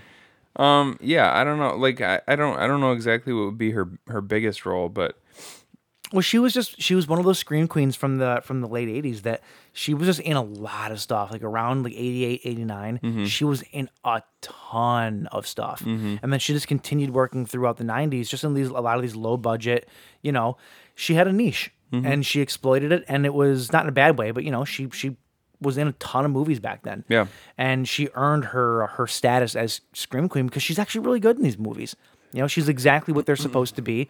And yeah, I feel like I'm repeating that line over now. She's actually got, I'm looking at her IMDb right now. She has 1, 2, 3, 4, 5, 6, 7, 8, 9, 10, 11, 12, 13, 14 films that she's in currently that are still in pre-production. Well, there you go. Or filming. There you go. And I think she's in her 60s now. 14 credits just that are still in production. And then beyond that, she has 167 credits altogether. Yeah. She works. Mm-hmm. That's for damn sure. Okay, so movie starts off. You have the detective. He's doing his whole detective bit after the chick in the beginning with the chains. It's a great opening line. She's in that porno setup or whatever, and like, oh, how do you feel about chainsaws and this and that? And like she's going on. She's describing how she met this John or whatever, and she brought him back to her place, and she's telling him what'd you do next, and what'd you do next, and then she's like, and then I got the chainsaw. it's a great opening. So we meet up with the detective. He's doing the whole grizzled detective bit, telling his backstory. He's like, I've met this chick, and I was hired to. I don't normally I'm used to finding people, not pieces of people. It's a great line. And he's just kind of giving the rundown of what he was hired to do. He was hired by this girl, Samantha's family, because she ran off, right? Mm-hmm. So he was hired to find her. In your opinion, how old is Samantha supposed to be in this? She says how old she is. Well, she says how old she is. Yeah. Because she ain't 21. You don't think so? Not at all. Why not? Not at all. Why not? Because the whole thing, when he asked how old she goes, 21. Oh, do you have any ID on you? No, I forgot my wallet. Like, it's a very convenient, like, I can't prove to you that I'm that age because I don't have it. Like, I don't think she was 21. It didn't stop him from banging her. So that's why I'm wondering. Like, this was pretty. It was pretty weird towards the end. I'm just gonna go ahead and assume that she was telling the truth, just for my own peace of mind. I'm gonna assume the opposite because it makes it more dangerous. I like to live dangerously. Okay. Wait, that sounds bad. That sounds bad. Not that way. Yeah. So he goes out and he's trying to track down Samantha. He goes out and he does his detective duties, and he ends up basically finding out that there is a cult of chainsaw worshipping prostitutes led by Gunnar Hansen, who have what looks like an Egyptian temple in the back of a storage unit somewhere. It's help me out here. And he actually ties, like, because the private eye, he's like, what? Why chainsaws? Like, those weren't around back in the days of your Egyptian gods and stuff like that. Mm-hmm. And I can't remember what he tells him, but he essentially tries to say, like, yes, there were primitive chainsaws, and now it's like that's what we worship is the chainsaw. The chainsaws of the gods. Yeah. It's so stupid. And then there's the scene at the end where the bartender, played by a guy named Dookie Flyswatter, he comes in and pops open a couple of cans of motor oil and pours them into a bowl, and then he goes to like all the new recruits of the cult, and they all take a sip from the motor oil, and they call it the blood of the gods. It's so stupid. It's so dumb. There's a scene at the end where Linnea Quigley's character. So Linnea Quigley's character, she actually isn't one of the prostitutes. You come to find out that she's infiltrating them because they killed one of her friends. Yeah. So she's trying to get revenge, right? And so her whole plan is to like get indoctrinated and then to take them all out with a chainsaw. They had her inside this like weird tomb looking thing at the very end where she comes sarcophagus, and she comes out and does a rival dance to Selma Hayek's Snake Dance in From Dusk Till Dawn. Only it's really awkward and with double fisting chainsaws. I wish we had the clip of Gunnar Hansen introducing her right now. Oh my god, dude! Because the whole time, I mean, he's not selling anything in this movie. Gunnar Hansen was basically talking in a. First of all, I'm always surprised whenever I hear Gunnar Hansen talk because he's got a real soft voice. Yeah, he kind of talks like this, and then he's gigantic and he's Leatherface, so you expect him to have like this grizzled voice like this, and then you hear him talk about this cult that they're in and they worship the chainsaw, and I'm like, that's not the voice I would picture at all coming from you. But they finally have Jack like tied down and they're ready to chainsaw him, and then they have Gunnar Hansen standing at the front, talking to the god Horus, who is their deity, and then he goes to introduce Samantha for this double chainsaw. Suddenly he turns into a carny. The dance of the double chainsaw, and he's like doing this whole he's doing the whole cult leader initiation thing, and like just really droning on da da da da da, and then he goes, and now for something truly special, the dance of the double chainsaw. He's like a carny announcing like a new ride. Like, oh, it was so funny. Oh, it's great. And then she comes out and does the most. Well, I think they were real chainsaws. They were, yeah. And she weighs maybe 90 pounds. So it's like half the time you heard the chainsaws running, but if you looked at them, they weren't moving at all, which I thought was really funny. One of the things that I did read about though is that if you notice when she comes out of the sarcophagus, she like stumbles a little bit.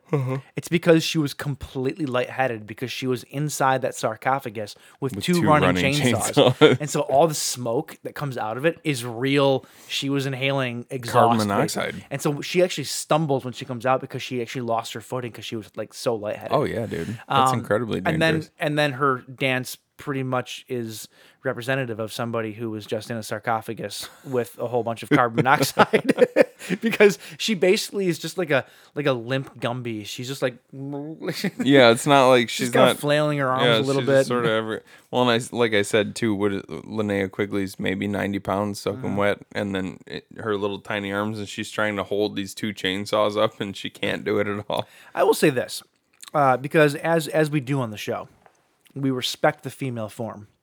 Oh, do we now? We do. And I will say this. In 1988, at 30 years old, Linnea Quigley. Linnea. God, knew it. Linnea. Fine. She was, man. Baberino. No wonder she was so popular. She had the looks. She was like perfect for those types of roles. You know what I'm saying? Like she was happy to do it too. That's another thing. She seems like she enjoyed that kind of work. She had fun with it. You know what I'm saying? And that always shows through, I think, in those kind of roles. And for the type of era it was back in the 80s, horror movies were synonymous with topless chicks. Whether you want to consider that misogynistic or not in today's day and age, back then it just was what it was. Yeah. And I was reading about her background. The reason that one of the things that she is known for in a lot of her movies is nudity. Well, she was doing like nude photography well before she was ever an actress. Yeah. So when these things came up, she was completely comfortable with it. Right. In fact, she would bring her parents to she brought her parents to the premiere of this movie because she was so proud of it. She said that she didn't bring them to any of the other premieres for her other movies, but she did this one. But she was totally happy. And if I've seen interviews with her today, and she's the exact same person.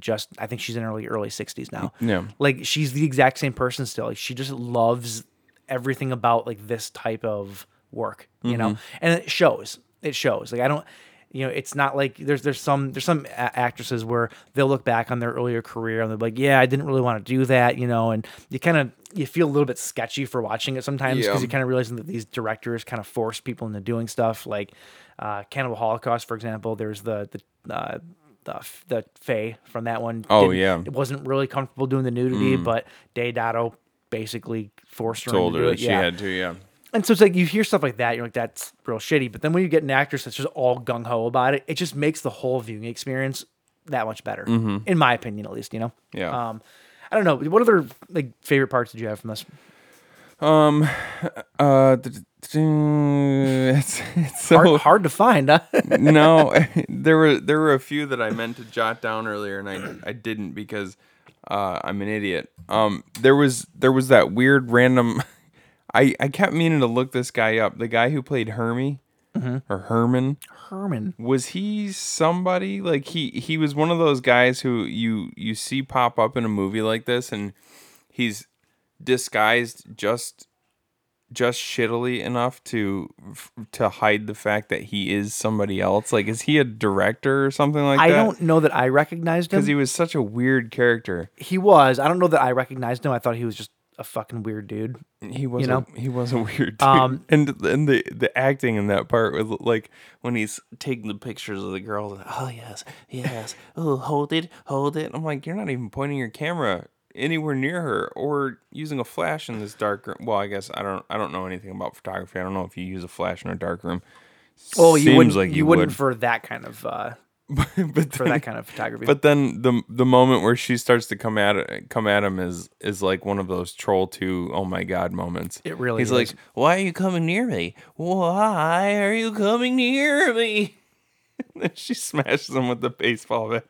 I'm taking pictures of you I sell baseball bats, and you had one of the lines that he said and calendars. He's taking pictures with naked women and baseball bats to give to his clients, and one of the things he says is that lots of my clients like them. He brings up church people. Yeah, I can say with 100% authenticity that we get nudie calendars from our supplier. Are you serious? 100%. 100%. It is. I'm always like a little bit weirded out by it because my boss is always like gung ho about it. Mm-hmm. And the thing is, it's such an old school thing to do. Like, you don't really hear about that anymore. Like back in the day, there was a lot of that. I think back, they're not nudie calendars, but they're real skimpy bikini calendars. Yeah. Oh, dude, those are still all over the place. You don't hear about them that much anymore, though. Nobody uses. Very few people use physical calendars. That's what anymore. I'm talking Everybody's about. got a calendar in their pocket. So for a company though to still give their clients these like skimpy women in bikini calendars, it's old school. They're like, are you a company that's living 30 years in the past? What are these companies? Like, what kind of companies? It's our janitorial supply company. The company that gives us like our fucking toilet paper and cleaning supplies and all that stuff. They once a year they come by with the fucking the women in bikini calendar. That's awesome. real skimpy too. Like, this isn't just like typical bikinis. Like, it's like 1 millimeter to the left or the right, and you're getting a show kind of thing. Like a couple pieces of pieces of dental floss, basically. Pretty much, yeah. It always makes me laugh because I'm like, who does this? Like, this is not. This doesn't exist anymore. It's like this weird snapshot of male chauvinistic like whatever from the bygone era. I don't know. It's weird. Oh, pretend like you don't like it. I never once did I say that. Like, you don't sit there and ogle Miss March every once in a while. No, Miss August, man. Oh, is it August? Miss August. I just picked my birthday month because I figured you would like her the best. And I picked mine. So there you go. No, yeah, the set at the very end of this where they were in like the temple, if you will. Yeah. This was a set that was actually built. Excuse me, this Elvis juice is. Elvis juice is. You say this every single week. Coming back to get me here. Maybe if you burped like a normal person, it would all come out at once. Ooh. Instead of you doing your like little inhale burps. Oh, I'm weird, man. Come on. What do you want from me? No, the sets were reused from what was it? House 2, the second story. Oh, really? Yeah. So from best I can tell, I actually put on House 2 to see if I could figure out what was reused. The best that I can tell is that there's the big bricks in the background that made the walls of the temple. Yeah. That I believe is what they used as the walls, and then they redecorated the set itself for their purposes. That being said, I'm watching this. I'm like, even the temple set, it looked like the set of a softcore porno. Like, it really did. Nothing looked good about these sets. I'm like, was this the set that they use on Indiana Bones in the Temple of Poon? Like, because I'm pretty sure that's what it was. Fairly certain that's what it was.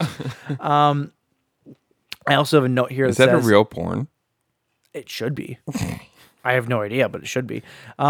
I have a note here that says, if they paid Gunnar Hansen more than $20 to do this role, I'd be shocked. That's pretty much, you get a $20 performance out of him. I don't know, dude. I love this movie. I really do. I'm going to search it out and pick it up now because I feel like I need this. It's just good trash cinema. And sometimes that's what you need, dude. I remember walking through the video store when I was younger, seeing specifically the cover to this movie, as well as several others that I looked up earlier. I can't remember what the hell they are now, but there was always an abundance of these like trashy 80s B movies on the shelves at Thumb Home Video. And it's so funny. It's this cover right here. This one right here with what's her like? Oh yeah, that's the standard. It's the standard cover. Yeah. I remember seeing that. Would you just knock over? I don't know. That was my phone. Oh, okay. That doesn't matter. Yeah, I got nothing else to add about this though. No, I think it's great. I think everybody should see it. Get some beers in you, load it up, and, for sure, and just have a good time with it. This would have been a better movie to watch together and just like have a laugh while we can do that now. What? Well, yeah. Well, we can't now because it's gone off of YouTube. But you're gonna pick it up. I will. All right. So the other movie we watched, starring Linnea Quigley, got it right? No. Not Linnea, or I don't even know how the hell I say it usually. Leanna. Leanna Quigley, yeah. The next movie is Night of the Demons, also from 1988. She did her best work, I think, in 1988. Yeah. I'm gonna put that out there as probably her peak year. Sure. This is directed by Kevin Tenney, who did the classic Pinocchio's Revenge. Oh God. If that tells you anything. Oh, boy. 10 teenagers party at an abandoned funeral parlor on Halloween night. When an evil force awakens, demonic spirits keep them from leaving and turn their gathering into a living hell. Dun, dun, dun. That synopsis is way better than this movie. I'm just going to say that. I like this movie. But that synopsis promises a much better movie than I think what we actually got. Really? Yeah. I do have a little bit of a problem with it. It hits everything. When an evil force awakens, demonic spirits keep them from leaving and turn their gathering into a living hell. That's literally what happens. I agree. What I'm saying is I just don't know that the execution of the movie was up to the standards of Hollywood chainsaw hookers. If you're going to sit here and tell me that this movie was not better than Hollywood chainsaw hookers, then I'm leaving. It was 100% better. This movie is great, dude. And this movie actually has two of my earliest... I know I say this a lot. I apparently have a lot of early memories of just small parts of horror movies. Because I've said before that my very earliest memory that I can think of regarding a horror movie was seeing the leather belt kill. From Friday? In Friday 5. Yeah, I think it's... No, not 5. 6. New Beginning. Is it New Beginning? That's not the fake Jason one. That's not the fake Jason one. That's not a... 5 is fake Jason. I think what you're thinking is it's it? Either 4 or 6. I actually don't remember. We should know this. We're should terrible know. horror hosts. Dude, there's so many of them, and it's hard to get them all right. But the leather belt kill, that's one of my earliest memories. But also a couple of my earliest memories ever. The kill, actually a lot of this movie, the biting of the tongue, the kill in the casket. Oh, yeah. Where the girl gets her neck snapped and then the guy gets his arm chopped off. And then it's funny, like all the stuff that you would think would be really memorable to a prepubescent boy, like the lipstick going into the nipple. I don't remember that from when I was younger. Well, you've talked about that scene on the show before. I've talked about that scene. Like, yeah, I mean, I saw this movie several times after that initial viewing when I was younger, but it was mainly that because the tongue bite and the neck snap and the arm chop off, that all kind of happened in the same part of the movie. Yeah. And I think the reason I specifically remember that part of the movie is because I probably made my cousin turn the movie off after that point. Off? Yeah, I was. Why? I didn't like horror movies when I was younger. They scared the shit out of me, and I had nightmares and stuff. So that's fair. So he would always watch them and make me watch them, and then I would usually make him turn them off, and then we go catch bullfrogs or something. Even watching the most prominent scene of this entire movie clearly is the lipstick scene, right? And even watching it now, even though I've seen it, a handful of times at this point, it's still a weird scene to watch because who the fuck, how much acid do you have to be on to write a scene where the demonic chick takes the lipstick and just literally pushes it and her whole finger into her nipple? Where does that come from? I want to know where that thought process comes from. I know. It's such a random, weird thing. And it has nothing to do with the story either. Nothing. It's just a one-off scene that someone thought about and wanted to put in the movie. I think it doesn't make any sense. I think it's the willingness of Linnea Quigley to literally push lipstick into her bosom. Well, no, it's the willingness of Linnea Quigley to get her boobs out on camera. So they're like, okay, well, we have this scream queen who's willing to show some skin, so let's use that in some way. And she's also possessed, so what can we do that's fucking weird? Yeah. And like she's obsessed with her looks and stuff like that. So yeah, let's have her push an entire tube of lipstick into her nipple. I'll say this though, that scene, if no other good came from that scene, Linnea Quigley met her husband. She married the guy. He saw her do that, and he's like, wow, that's a woman right there. She married the guy that casted her chest for that mold for that scene. Seriously? She married that guy. Yeah. That's hilarious. I don't know if they're still married, but she did marry him. Amazing. So, if nothing else, that scene brought some love together, James. Yeah. It was a very romantic scene. I mean, that's a pretty intimate moment, It's when you're just you're sitting there together in the trailer or whatever. It's not intimate. It's into tit. It's a very into tit moment. I'm gonna throw something at you. I'm gonna walk away. So stupid. I'm gonna walk away. God, I hate you. That's fair. That's totally fair. All right. Yeah. Let's see here. You have Amelia Kincaid, who plays Angela. Angela and Suzanne. Suzanne played by Linnea Quigley. They are the two girls that throw the party at the haunted house. Whole house. Yeah. They're like, what's their deal? Are they just kind of like weird chicks that wanted to throw a party at a haunted place? Or was their plan to do the seance to invoke the spirits? No. The way it sounded was... it's not very clear. Angela... Everybody kind of had heard things about her, like, oh, she's this weird chick who practices witchcraft. I think she was probably just like a goth chick, and everybody thought she was weird. And so naturally, because she does say in the beginning, she's like, oh, we're gonna invite all these in, we're gonna scare the shit out of them. Mm-hmm. But she's also going out of her way to like get snacks and stuff. So it doesn't really seem like, I don't think her intention was to actually get possessed and then murder everybody. You can't summon demons without some pretzels. That's true. Can't do it. That's true. I've tried. Doesn't work. No. Gotta get those dots. Gotta get those dots. John sent us something yesterday. They have like a Southwest version of them. I don't care, dude. Dots pretzels, by the way, if you've never had them. I don't even know if they're available outside of Michigan. I don't think they are. They're the greatest pretzels on the face of the earth. Just so good. Putting that out there. I don't care about that Southwest bullshit, though. Get out of here. It's like messing with the Oreo. Stop messing with the Oreo. Don't get me wrong, though. The flavored Oreos are delicious. Shut your fucking But you don't need mouth. them. Okay, so then you have Judy and Jay. Judy is the she's the high school high school or whatever that's going out with Jay, who's like this hot stuff kind of guy. You know what I'm saying? And she's a little timid, a little reserved, I guess you could say. And Jay is pretty much just looking for some poon. That's pretty much his whole point here. Comes off all suave in the beginning, but you see his true colors come mid-movie. I see. What a dick. You also have Billy. Was Billy the greaser-looking dude? No, that was Sal. That was Sal. Okay, I got their names messed up. Sal was the character of Sal is 100% the real-life version of Johnny Gel. Oh, dude, totally.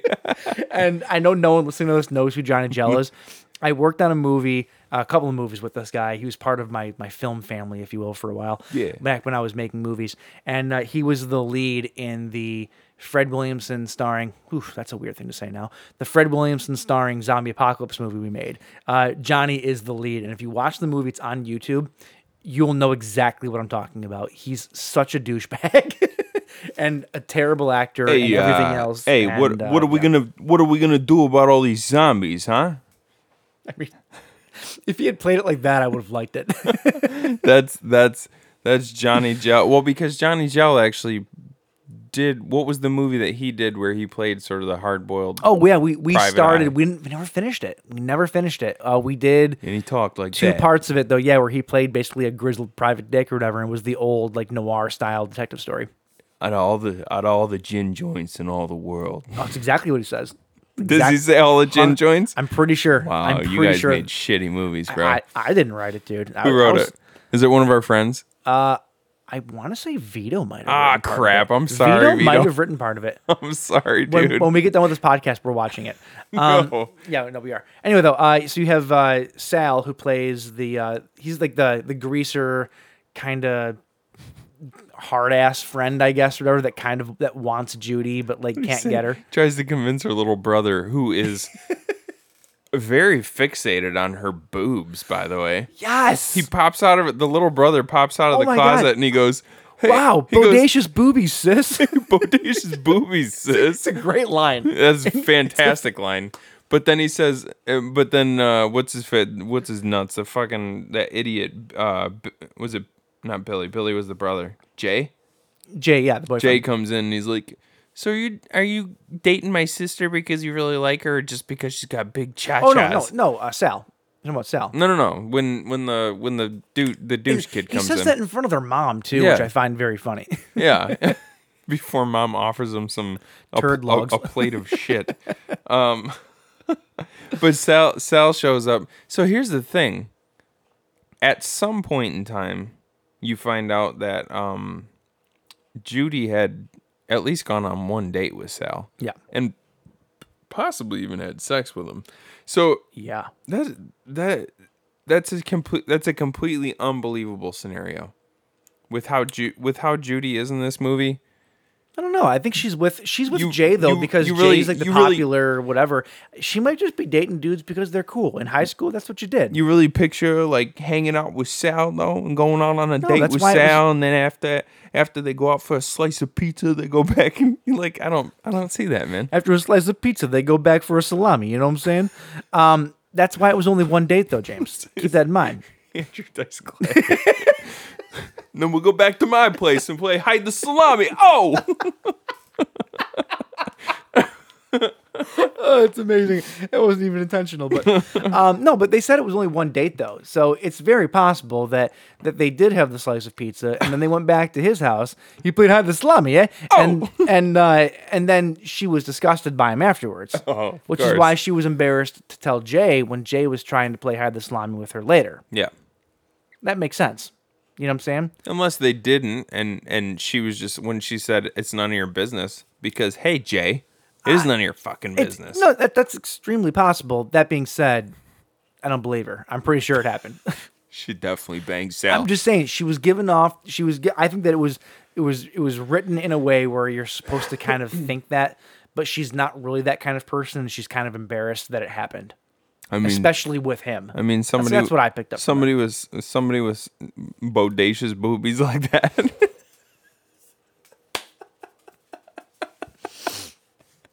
Oh, you can tell these movies were made in the 80s. There's something there's something like weirdly, it's so weird to watch these kind of movies. Like this movie had a lot of weird dialogue in it too. I think it was this movie. Like, yeah, the kid, the little brother, when Sal comes up to the house trying to find the sister when she's getting ready for her date with Jay. You know, he's hassling the little brother, like, oh, go get your sister, blah, blah. And then as he walks away, the little brother says, he says something to him, yells to him, then under his breath he goes, nah, fag. And it's like, oh my God, like the 80s was like the PC culture that exists today, right? Yeah. This movie would not exist like at all. And it's like, there's a lot of movies from the 80s though. Oh, there was. It's like, there's no part of me that thinks like, oh, he was calling that man a homosexual. Like that's definitely not how it was. But like, there's certain things, and I use the word charming only because only because there was this sense in the 80s that literally anything went. Like nobody cared about anything. And what was charming about it, not necessarily, it's not the use of that word, obviously. Charming might not be the right word. It just brings me back of watching, like, I'm digging a hole, I know. It makes me remember, though, a time when literally anything went, and you could put a movie on, though, and it was the Wild West. Like, you just didn't know what you were going to get. There's something charming about that, the idea that you could just literally get away with anything. Yeah. Do I need to cut this out? I don't know. Listen back to it. Yeah, no. I don't know. I get what you're saying. It's not. It's a slice of life. It's just a slice of time. It's a slice of life. It's just not life. It's a slice of time that, like, you look back at it, like, I can't believe the shit that used to be said. And there's just something about it where it's just like, man, bygone times. Like we'll never have that again for good reason, but we'll never have that again. Like and it's not so much the use of the word. It's not so much that. It's just like, it's the whole idea of the 80s were kind of like the Wild West. Well, it's weird everything. how it's weird how we would have watched it back then. Nothing. It wouldn't have even registered, and it hits differently today. You know, it's like. There's another line later on too where they're like, yeah. Well, I'm not fucking retarded or something like that. Like, yeah. And it's just like another thing you probably wouldn't hear again these days. Oh, like, yeah. There's certain terms of phrase that are now are considered so taboo you would just never hear them again for good reason. Speaking of turns of phrase that are not taboo and are completely awesome, Stooge, the big dude. Yeah. One of the best lines in the entire movie.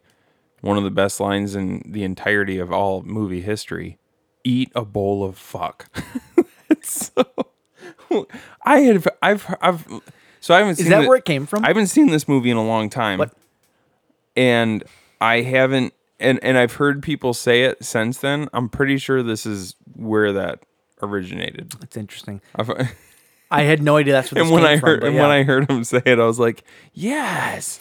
That's such a great thing to say to somebody, because it. Eat a bowl of fuck. Eat a bowl of fuck. Love it. That guy's such an asshole in the movie too. Yeah. So Stooge is the last like main character I would bring up. He's like the big dude who's like he drives like the quintessential punk rocker car. I'm actually fairly certain it's the same car from Return of the Living Dead. the crew drives around him before they go to the cemetery. So those are like the main characters. There's other friends that are there too. So they all go to this party instead of going to the senior dance, basically, or the high school dance. Judy doesn't want to go. Jay convinces her to go. They show up, and Angela and Suzanne are there. They have all their snacks, done or whatever. It's this old, abandoned, haunted house, basically. And while they're there, Angela and Suzanne have this great idea of doing a seance to invoke the spirits or whatever. And it works. And one by one, they all start to like slowly change into these demons, basically. I think the main demon thing is Angela.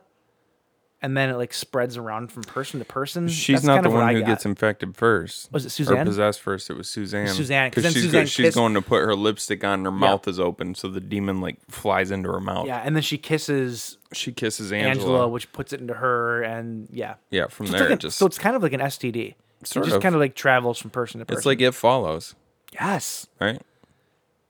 Dude, It Follows is a remake of this movie. take a lot of liberties, though.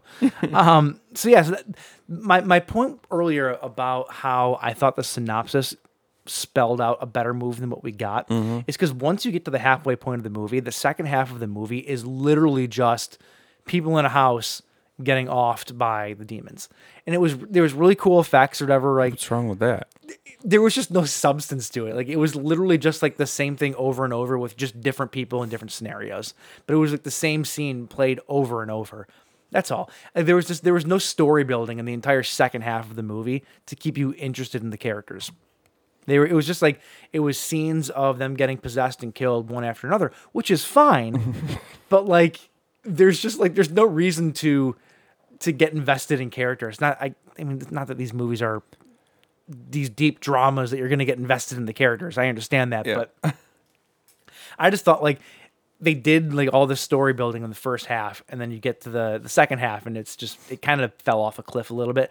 I thought the ending was super anticlimactic too. I didn't remember the ending because I hadn't seen this in a few years. I just thought it was like they get over the fence, they get over the fence, over the wall, and then they just all go poof, and that's the end of the movie. Like, it's like super anticlimactic. Yeah, you're not wrong. But then it did spark 2 sequels, so it kind of makes sense that they would just like sun comes up and they just sort of poof into thin air, because then at least Angela comes back for the two subsequent sequels. That's kind of that's the ending. That's the end of the children's night. I really like the actual ending of the movie, though. I actually think that little sub story with the old man is better than the whole other story. It kind of reminded me of something from like a wraparound story from Trick or Treat or something like that. Yeah. You know what I mean? Yeah. It seemed like a segment in part of a anthology movie. Right.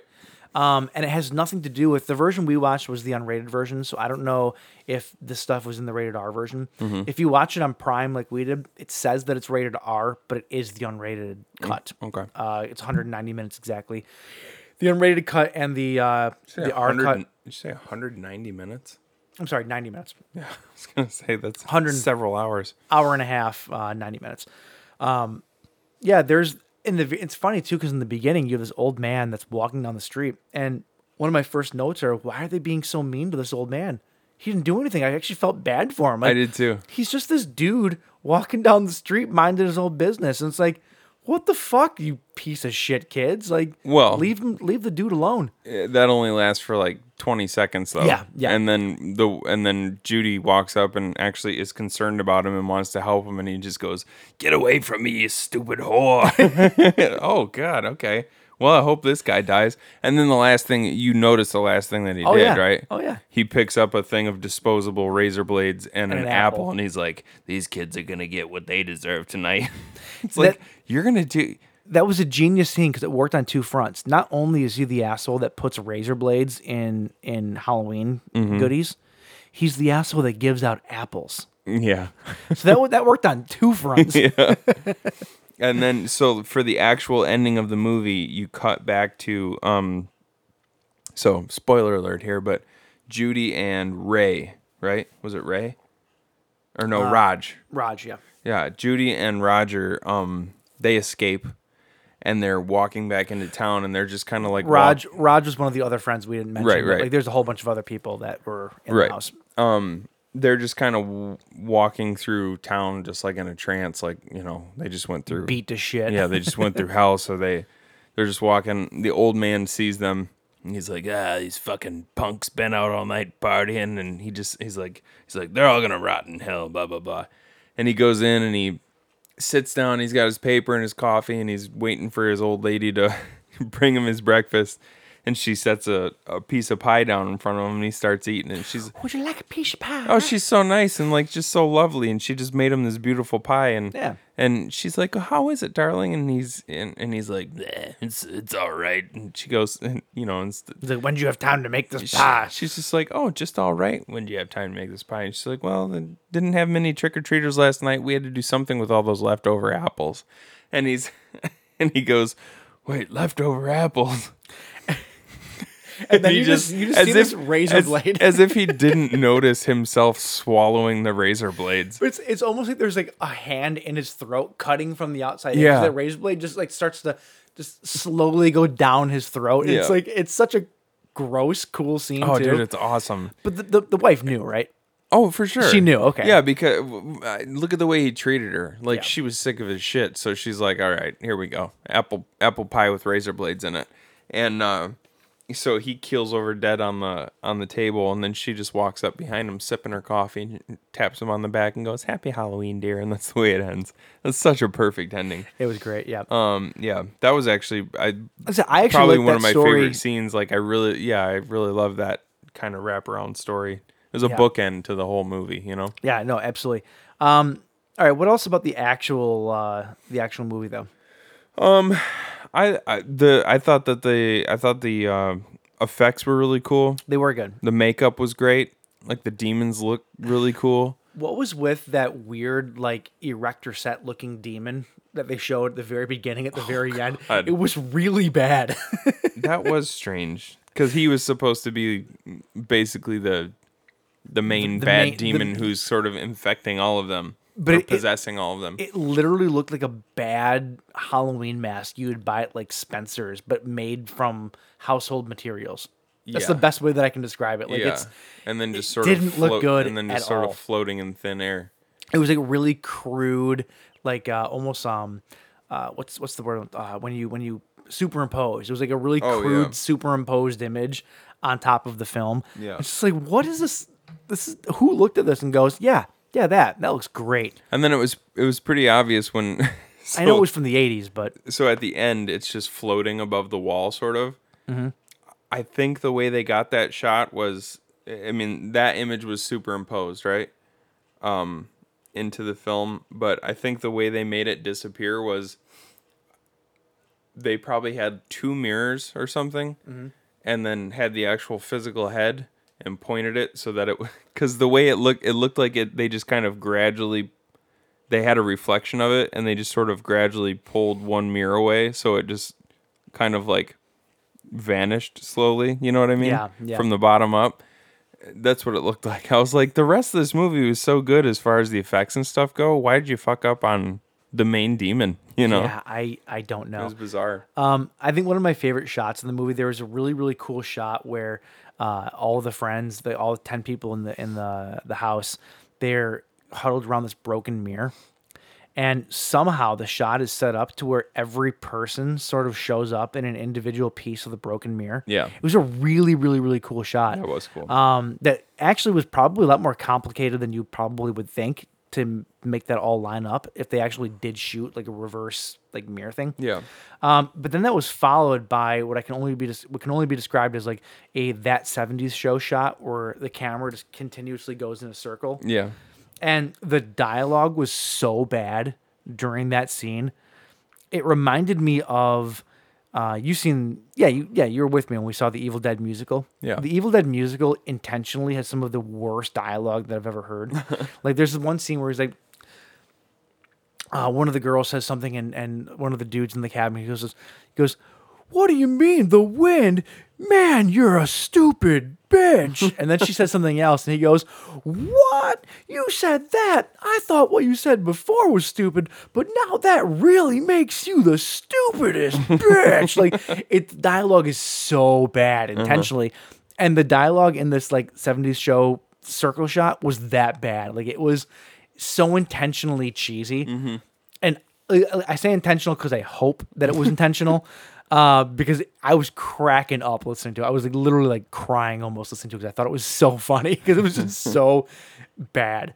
I don't know. Like this is another one of those movies. It's different than Chainsaw Hookers because it's not necessarily trash cinema. You know, like this movie was actually made with somewhat of a budget. It was, I think they tried to make a good, you know, fun horror movie. You know, they really did. Yeah. And I think they were completely successful. But it definitely still is like that lower echelons of horror, even from the day. But I thought it was great. It's just, I don't know. Like I said, the second half of the movie, I was a little bit let down because I would hope for just a little bit more to keep me engaged, other than the same thing. Happening over and over. They could have cut out a few of the scenes of Judy just like running down hallways and bumping into demons. Sure, for sure. To speed it up a little bit. Like this was an hour and 30 minutes long. They could have probably bumped it down to an hour 15, hour 20 pretty easily. I will say this, though. There's one thing they did effects-wise that Not I thought an hour, was... 15 minutes of film is actually a lot to take out. But yeah. Yeah, it's like a whole storyline at that point. One of the things I thought was great, though, was there's a scene where Jay gets his eyes gouged out. And they do something that was super effective, and they actually make the eyes pop. So it's like, and you never see that in other movies. Usually, they sink their thumbs in, and there's no like, resistance. Really. Yeah. This one, it was like they pushed, and then there was like resistance, and then it popped, and you actually see the squirt of the eyes. Yeah, they must have had some like blood bags in there that she actually physically had to. I literally reacted to it like, oh god, like that's so gross. Like it was so cool. And I'm sure it was the easiest gag to pull off, but it was super effective. Yeah, I liked it. I don't know, man. They had a cool punk rock soundtrack that I thought was kind of cool. You know, a little bit different of a background music for these kind of movies. Yeah. I don't know. I dig it. It's fun. I like this movie. I always have. I think it's cool. I don't know if I've ever seen the second or third one. I don't know that I have either, to be honest with you. And I actually didn't know there was a third. And actually, like I was saying earlier about the cover art for the Hollywood Hookers. It's actually the cover were when in terms of these films, the one for Night of the Demons 2. Oh yeah, where Angela's licking the lollipop that looks like a skull. That one I used to look at all the time when I was a kid. When I was like perusing the VHS, because I've said this before. I used to go through and I give to be that skull. I used to go through and look at all the VHS horror boxes and kind of like fuel my nightmares without ever actually seeing any of the movies when I was really young. You kind of like just made up your own stories. Yeah, like I would look at this. I was like, oh my God, like look at this freaky chick with this lollipop, and like what the hell's going, why is she eating a lollipop when she looks like a monster? It just freaked me out. I'm looking at my notes here, and there's one thing that I did jot down here that I loved. What? I didn't realize we were over 2 hours already. Yeah, we'll be done in a few minutes here. I loved the animated title sequence. Oh yeah, I thought that was really, really cool. Yeah, it was a really cool touch. It's different than a lot of other movies. You don't typically get that. You know? Right. They're not the first nor the last to do it, but you just don't typically see that as much. And I thought it was really cool. I just liked it. It kind of set you up for the fun atmosphere. It's a cartoon, you know. Like it kind of set you up for a fun romp for the next hour and a half. You know? For sure. But yeah, I don't have anything else to say about it. Yeah, me either. I think Linnea Quigley was in a lot of really fun movies in the 80s. And I would tell anybody, check these out and check out the rest of her stuff too. Yep. She was good. She picked good movies to be in. Yes, sir. And these are two of them. I think, I think that's it, huh? That's it. That's all I got. All right. Well, we already picked for next week and everything. Yeah. Here's the thing, because I know that you like to watch the movies you like to go into our episodes having watched the movies pretty fresh. Okay. I don't know if you want to make a change since we're going to see The Wretched tomorrow. What? One of my picks that are currently in the Bud Light box is The Wretched. Really? Yeah, Pie Wacket and The Wretched. Pie Wacket and The Wretched. Yeah. Okay. So I don't know if you want to switch out next week. What is next week? Next week was Wrong Turn 2 and Camp Dread. Yeah. So I don't know if you want to push that back a week so that The Wretched is fresh in your mind. We'll talk about it. We'll see. Yeah. We will see, James. But anyway, that's it for this week. If you want to find us on social media, you can find us on Instagram, Facebook, and SoundCloud at the Buzzkill Podcast. You can also find us on Twitter at the Buzzkill PC. You can also find this show on all major streaming services or wherever you listen to your podcasts. We are on all the major ones, including Spotify now. Spotify. Hey. So tell a couple of friends. Don't be greedy. But yeah, spread around. And if there's a place to leave either a review or you can rank us, with stars, please do. Yeah. It helps us out. Give us at least 2. We don't like to pander. Clearly, we've been doing this for nearly 4 years.